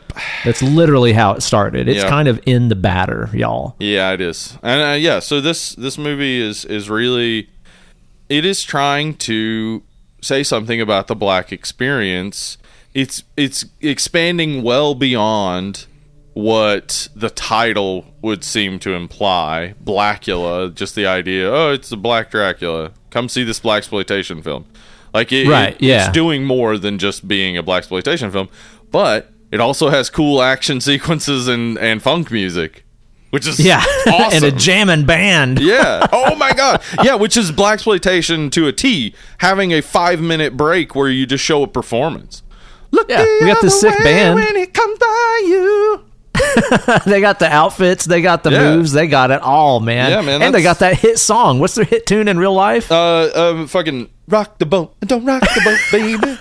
The Hughes Corporation, yeah. That is not the band I pictured doing that song. No, but they fucking nailed it. I mean, I loved it. I mean, the thing is that, like, you know, if you watch some other blaxploitation films, you'll see that that's kind of a common occurrence to just have like kind of a performance or something in the middle, which this does a good job of not only like having the performance, but the performance while it's going on and it's loud and you don't hear anybody else really talking, you see a lot of like quiet conversations. Like you don't get to hear what they're saying, but you get like there's storytelling still going on while you're just hearing this song. And I like that. I think it's a good way of like incorporating this idea of like having a performance to just keep people entertained, but also for the people that are following the plot, you have more plot going on. Plus, it's a good excuse to hang out in the club with our man, Big Skillet. Man, Big Skillet's awesome. Because, okay, so Big Skillet Big Skillet as a character was kind of their, like, you know, it was kind of Bill Crane's acceptance that the studio wanted kind of over-the-top, jive-talking black character. Because all the other characters are erudite, and they speak like, you know, not the way white people want to be entertained. White people wanted them to be, you know, dumb and scared of everything. That's how every black character was in white movies for the longest time. So even with Big Skillet, though, they don't go over the top. Like, Big Skillet he's fun, he's funny, and for some reason, it seems like Mamuwalde is like allergic to him. The second Big Skillet shows up, Mamuwalde is always like, I gotta fucking go. Peace out, guys. I gotta go. Big Skillet's full of garlic. That's what you don't know the whole time, man. Yeah. I think it's fun just to think that like Big Skillet he's in his own movie for sure. Oh, absolutely. He is in a completely different movie where like just a side character is a vampire. Yeah, I was gonna say, it's like I imagine him being in a cool movie where he goes to hang out at this club with his friends, and then you watch the movie closely and you're like, man, I think that one guy in the movie's a fucking vampire. Like, Skillet wants to buy his cape, but I think that cape's a vampire cape. Yeah, he's all the time wearing this cloak. He's only out at night. Like, something is going on with this guy, right? That would be fun. I think that should be a rule where like every filmmaker has to sneak some monster into their film. Yeah, just barely and you're there. watching and you're like, which one of these is the fucking creature from the Black Lagoon? Yeah, I saw that new Reese Witherspoon movie, and I think I saw a creature from a Black Lagoon somewhere in the background. Strangest thing. That'd be so fun. The Monsters Union is going to band together and make that happen for sure. Absolutely, They need representation in every movie, man. That would be great, honestly. I'd love that. Because you're just watching the whole time looking for it. Even if it's a bad movie, you know that, well, at least I can look for a monster. There's got to be one. It's like it turns into a Where's Waldo in there somewhere. Yes. Where's Frankenstein? Yeah, like I figured Big Skillet would come back somewhere in the movie to be important. I kind of figured OG Dracula would be in there at some point, too. I did, too. And Yeah. I also wanted to see something come of that morgue attendant's hook hand. That was weird. Right, because they made him have a hook hand. Like, it was clearly a prosthetic that they put over his actual hand. Yeah. I don't know. He's just a hook guy. I don't know. All right. Yeah, I kind of figured Dracula would come back. I thought that would be kind of a cool way to bring that character back and maybe have him get his ass whipped or something. But, well, maybe he's in the sequel. There's a sequel to this, too. Yeah, that I wanted seen. to watch it. Obviously, just haven't had time because of all the packing and stuff. But I really do want to give it a chance because, one, Pam Grier is in it. Tight. I mean, the thing you can definitely say about this movie, it is full of attractive people. Oh, yeah, man. It is insane. And, dude, Blackula's voice, man, like, I was going to suggest a Preview Palace where we just talk about people who could read the phone book to us all day, and that'd be fine. His voice is William immaculate. Marshall? Yeah, man. William Marshall, anything he says has gravitas for sure. Totally, man. I think it's a great cast. Everybody's fucking awesome in it. Like, I don't know. You look back at a $500,000 movie made in the early 70s, and it's like, it's shot on film and well lit, so it looks gorgeous. Everyone in it is gorgeous. Everyone in it is a good actor. Like, this movie, I don't know. Like, it went way harder than it had to. Yeah. Like, that's. I guess that was just the case in a certain period throughout Hollywood. Is if you're doing anything, you're going hard. Whereas now, I mean, it's really cool that everybody has access to filmmaking stuff and whatnot. But we do get flooded with a lot of stuff that's just not good. And it's the same with the home recording industry, dude. It's like anybody can have a home studio now, and anybody can put out music. The percentage of the cream versus the whey is still the same. It is. Yeah. We're just getting more exposure to the not great parts. Yeah. But this is just an extremely well done film, extremely good Dracula film. As far as vampire film goes, I mean, it has that moment with what's her name, fucking Ketty Lester, who plays Juanita Jones, when she steps out of the cab. Like, she's really funny and whatnot, and then it like turns, like she starts to see like, oh shit, not only is this guy scary, but what the fuck's up with his teeth? Like, that moment gets really scary. And then the other super scary moment is her again running down the hall in slow-mo. Like, oh yeah, those are super really wild. good moments. And I think as a horror movie, it still works. There's some cool special effects too. Like, I was pleasantly surprised by how cool it was when he transformed into the bat. Like, I thought that simple ass little like fade thing that they did. It's just like he fades away, a bat fades in. Yep, that looks fucking cool. I'd way rather see that than some damn Animorphs looking CGI bullshit that they put in a movie now. Bad. That was simple and effective. I did think that the aesthetic of the vampires was all over the fucking place, man. You'd have some vampires that were like green with pointy buck teeth. You'd have some that were chalk white. Like, Blackula just looked normal. Like, it was all over the map. Yeah, it's clear they had a lot of different makeup artists just doing their thing. I mean, this was shot in about 2 months. So, like, I imagine on that day, they just had a number of makeup artists come in real quick and do their own thing, because they all do have a different sort of aesthetic. And, story-wise, there's not a good explanation for that, why Mama Walde would look. Unless maybe there's, like, more power drawn from being a vampire made by Dracula because he's this OG vampire. Like, I don't know. And maybe that's why he's not as, like, feral and wild as some of the other ones. I don't know. And I thought maybe that also maybe has to do with, like, their personalities before that, because we have Juanita Jones jump out of the cabin. She's immediately, like, aggressive. Hostile, Yeah, so maybe the vampirism just ups that, because we see Mamuwalde before, and he is not aggressive. He's very calm and relaxed. And even when a guy offers to buy his wife, like, the height of it is like, "Sir, I don't like Are you ill?" Yeah, yes. "I don't like your brandy," or whatever. It's just like, okay, like, he was a super calm guy before, so maybe that's how it still works. But yeah, I don't know. I think the real explanation is just they had several makeup artists. It might be something like that, right? Yeah. And, you know, there's obviously stuff in here where you're like, wait, hang on a second. Like, okay, so Blackula has been a vampire for all of 4 minutes before he gets thrown in a coffin and locked in there for 200 years. True. Yeah. I mean, okay, for one, would he maybe starve to death in there if he has this bloodlust that he has to keep replenishing? Okay. 2, you'd probably just lose your fucking mind. 200 years in a coffin? Wouldn't you just go insane? Yeah, I mean... And then also, too, he comes out knowing how to vampire. He's like, oh, if I bite you and suck your blood, you will become one of me. I think that the going insane thing has been kind of done with vampire stories before, where a person is locked away for a long time and kind of goes insane because, you know, that's what happens to the human brain when you're locked away from everyone. I think that is played out, though, because I don't think Mamuwalde would do a lot of the stuff he does. Like, I don't think the pre-vampire Mamuwalde would have done a lot of this stuff. Mm-hmm. Like, he's clearly... I mean, you can see some motivations from him in some of his killings, like covering up the fact that he doesn't show up in photographs, but how did he know that?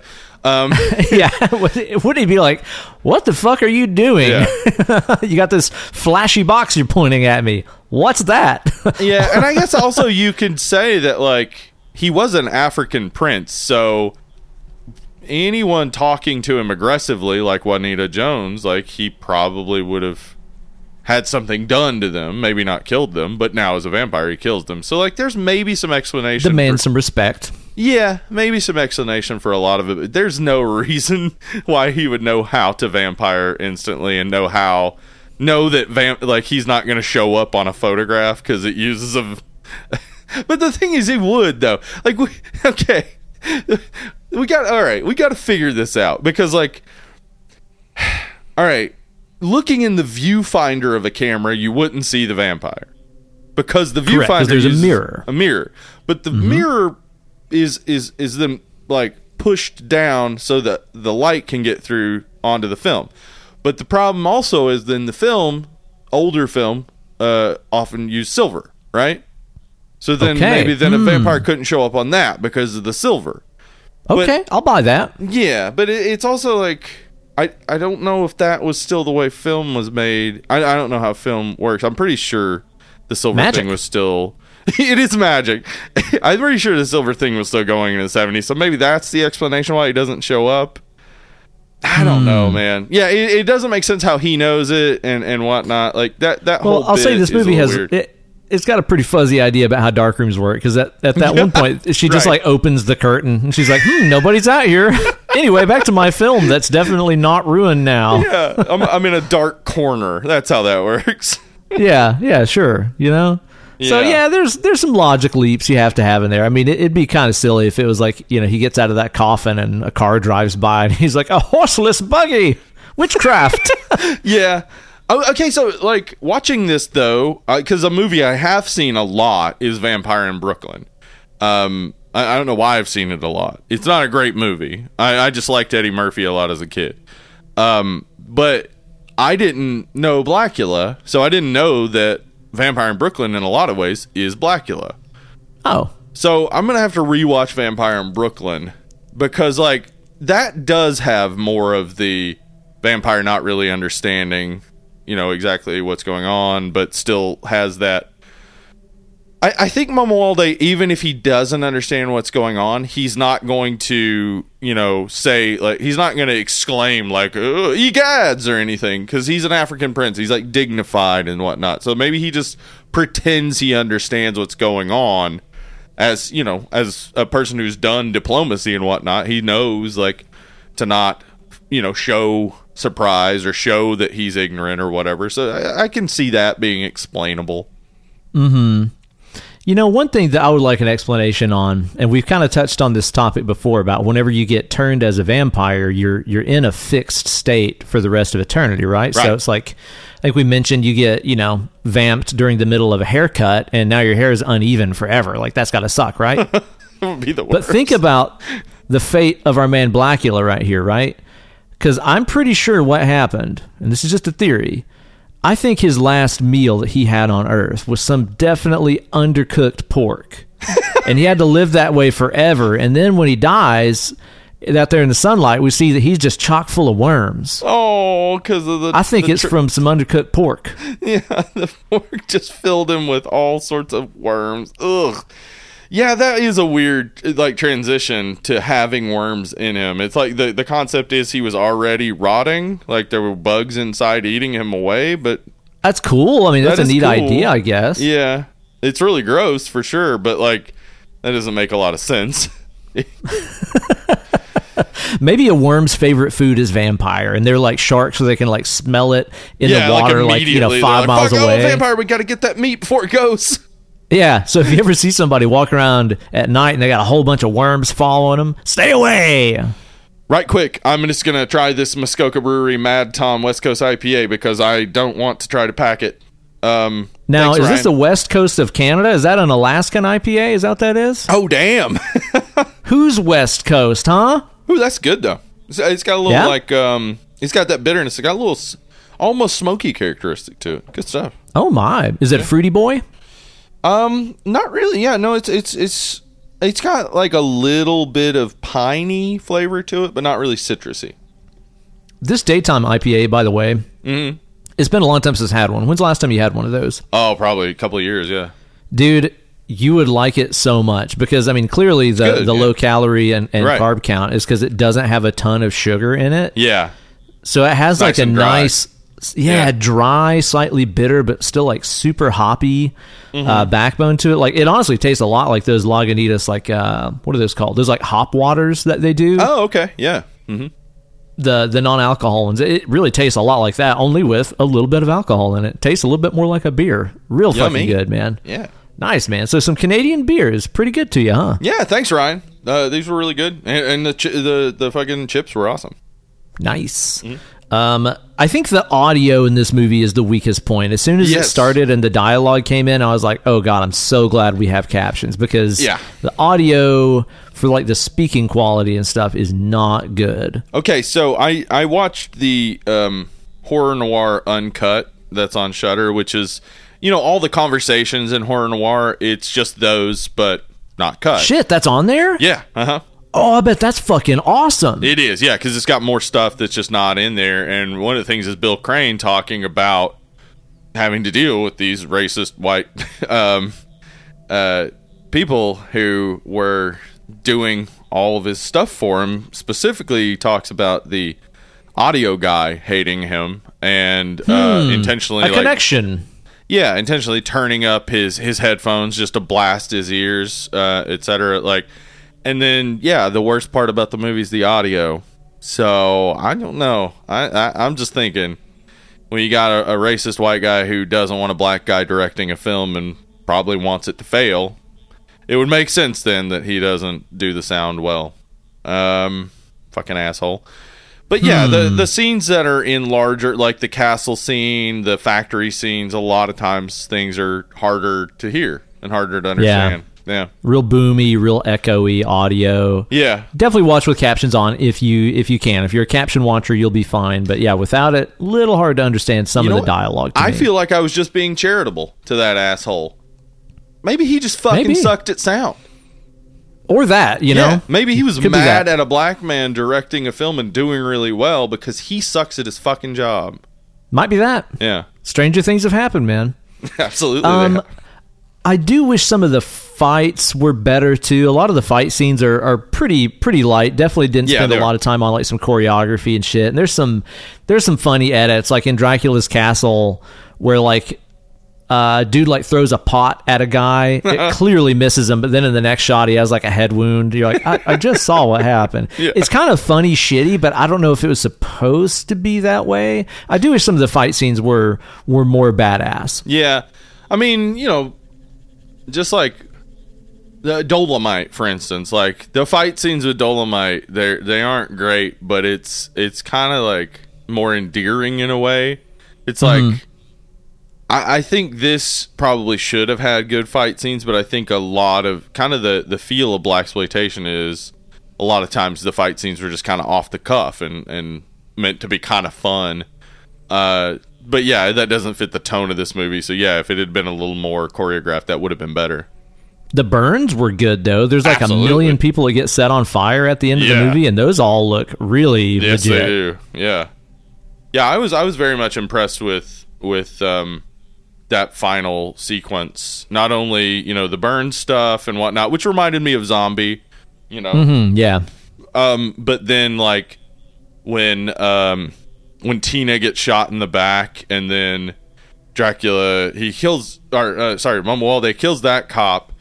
And then he, like, has that, like, speech to them where he's like, none of you will escape or whatever. And it's fucking rad. Yeah. And then he just starts killing them all. It's so cool. Yeah.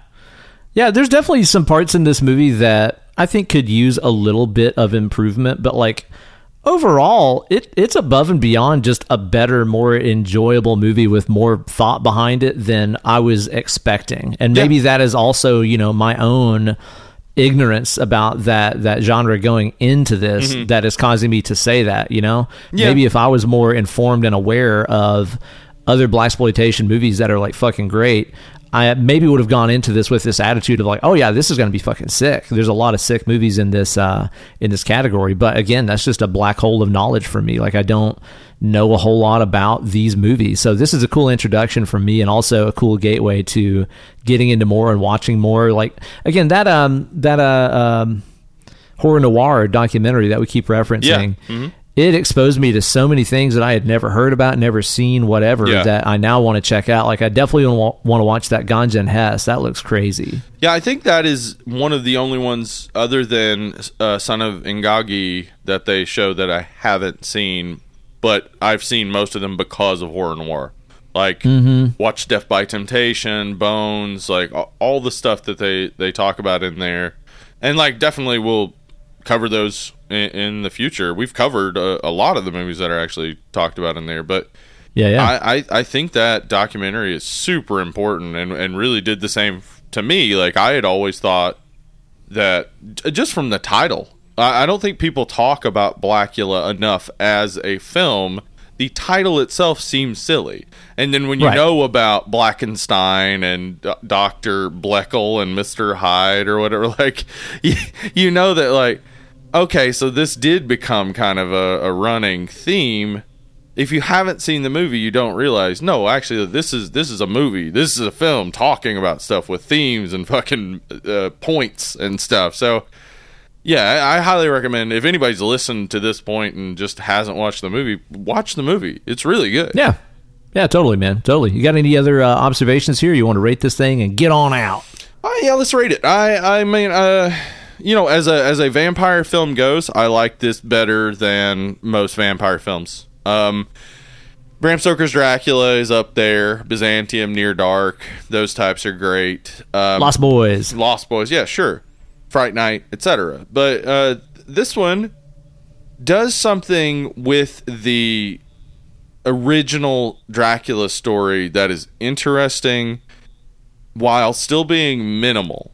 We're not talking about a film, you know, that is full of like amazing effects and like all sorts of like crazy plot points and stuff. It is very much a Dracula story. His Mina is Tina. Like they go through the same thing of like, you know, you're my reincarnated Luva. Like you know, all the same sort of story of Dracula, but it has been recontextualized for an audience to understand the struggle of black people. And that's awesome. Like, it's a really cool idea and concept, and the execution is great. So for me, it's like I don't know, I definitely could watch this anytime somebody put it on, and I do want to see the sequel. So for me, it's like a 7.5 to an 8, I would say. Yeah. And, it's hard for me to rate this because obviously in terms of importance and representation and the making of the movie, there's a lot of things that can't go into, some fucking white guy podcaster's evaluation of how good this movie is, obviously. Right. I just rate things purely on entertainment value alone, But, of course, you always have to remember how important this was. It's first fucking black vampire ever. Right. What? Mm-hmm. And it took till 1972 to get that. That's right. ridiculous. So, those don't go into context with my rating. I would say just in terms of just enjoyment of the movie, I'd watch it again. It's not like my favorite vampire movie ever, but I think it's still a strong 6 for me. An enjoyable flick. It's not too terribly long. The pacing is good. The story clips along at a good pace, and there's lots of cool characters and shit. 6 I think seems like a pretty good rating for me. Yeah, it's fair. We look forward to hearing your thoughts about this one over on our social medias and stuff, our Instagrams, our Facebook group, all that jazz. Just find our Linktree page to join up wherever you may. Linktree, Dead and Lovely, you'll find us. And also help support our show on Patreon. Yeah, patreon.com/Dead and Lovely. Head on over there, become a patron on any level. You get access to our Patreon exclusive episodes. Sorry we haven't had anything out in November yet. We will. I have been busy. I apologize. Little busy. Yeah. But become a patron on $5 level, and you get to submit a movie to the Smoking Bowl, and then we draw from that Smoking Bowl, and then we cover the movie that we drew from the Smoking Bowl. It's awesome. Yeah, do it. Do the thing. Support the show. Also, be sure to rate and review on Apple Podcasts, Spotify, anywhere you can review a podcast. Really does help us out a ton. And also be sure to stick around with us there next week in honor of Toyotathon. We're big Toyotathon celebrators. It's that most magical time of year. We're going to be doing a Toyotathon movie. Tell them about it. Yeah, we're going to be watching Blood Rage, which is a Toyotathon movie about a guy who shows up on Toyotathon and kills people. He does. It is not similar to the plot of Halloween whatsoever, just occurring on a different holiday. Unrelated. It is a ridiculous movie. It is. And I'm glad we're covering it. I will be coming to you from an Airbnb in Portland while we await our apartment to open up on the 28th. So, if the Blood Rage episode sounds a little different, that's why. It's those Airbnb walls. If you're in that Airbnb and you go down into that basement and there's like a little secret door behind a rope pulley thing. Yeah, that sounds like the place I'd go into. Nope, don't. No? Leave it. Don't? Leave it be. All right. Okay. Don't you do it. Don't you go and do it. So, tune in next week. We'll be talking about Blood Rage. That's not cranberry sauce. It is a stupid movie. It is really It'll dumb. be a good time. So, hang out with us then. Thank you guys so much for listening. I've been Uncle Ben. I've been Hollywood Steve. We've been Dead and Lovely. Bye.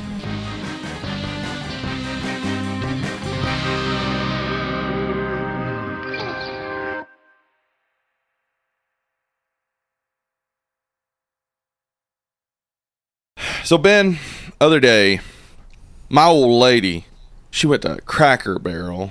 The crack bar. Yeah, and she asked me if I wanted anything, and I was like, sure. And I ordered up a breakfast of some sort that came with biscuits and gravy, and I love biscuits and gravy. Big, huge fan of biscuits and gravy. Proper Southern boy. Absolutely. Grew up on biscuits and gravy and sausage and all that stuff for breakfast. No idea how you do anything the rest of the day after that. But I was eating them, and I started thinking about it. And I realized in my head something that made biscuits and gravy kind of gross to me. And that is that gravy is just hot liquid biscuit. Wait, hang on now. Hot liquid biscuit. Yeah. Well, okay, you got flour in there. You got a fat in there. Yeah, butter, hopefully, or you can go with some shortening for biscuits. Some as shortening. Well. Yeah. And then you hit it with milk. Boy, I'm telling you what, it grossed me out real bad. It was like, what if I took these biscuits and put them in a pan. Oh, fuck, it's just liquid. I'm just going to pour it over other biscuits. Like, what? Yuck. What the fuck? That's like similar to the very barbaric ideas I've had about, like, you know, fried chicken and stuff, where you take it and then you take Coat the chicken. And it's dead coat it offspring. in the aborted, cracked open potential future family that it once had. Yeah. You just grind it all in there and you're like, to the breadcrumbs next, and then fry it up. Fry you up with your dead kids I've coated you in. Yuck. Yeah. Man, food is brutal. Yeah. I've decided to just stop thinking about food entirely. Like, It's while probably for the eating it, best. just let it happen. Just let it happen. Just let it happen. Don't think about it too much, huh? Oh, dude. Yuck. R.I.P. gravy.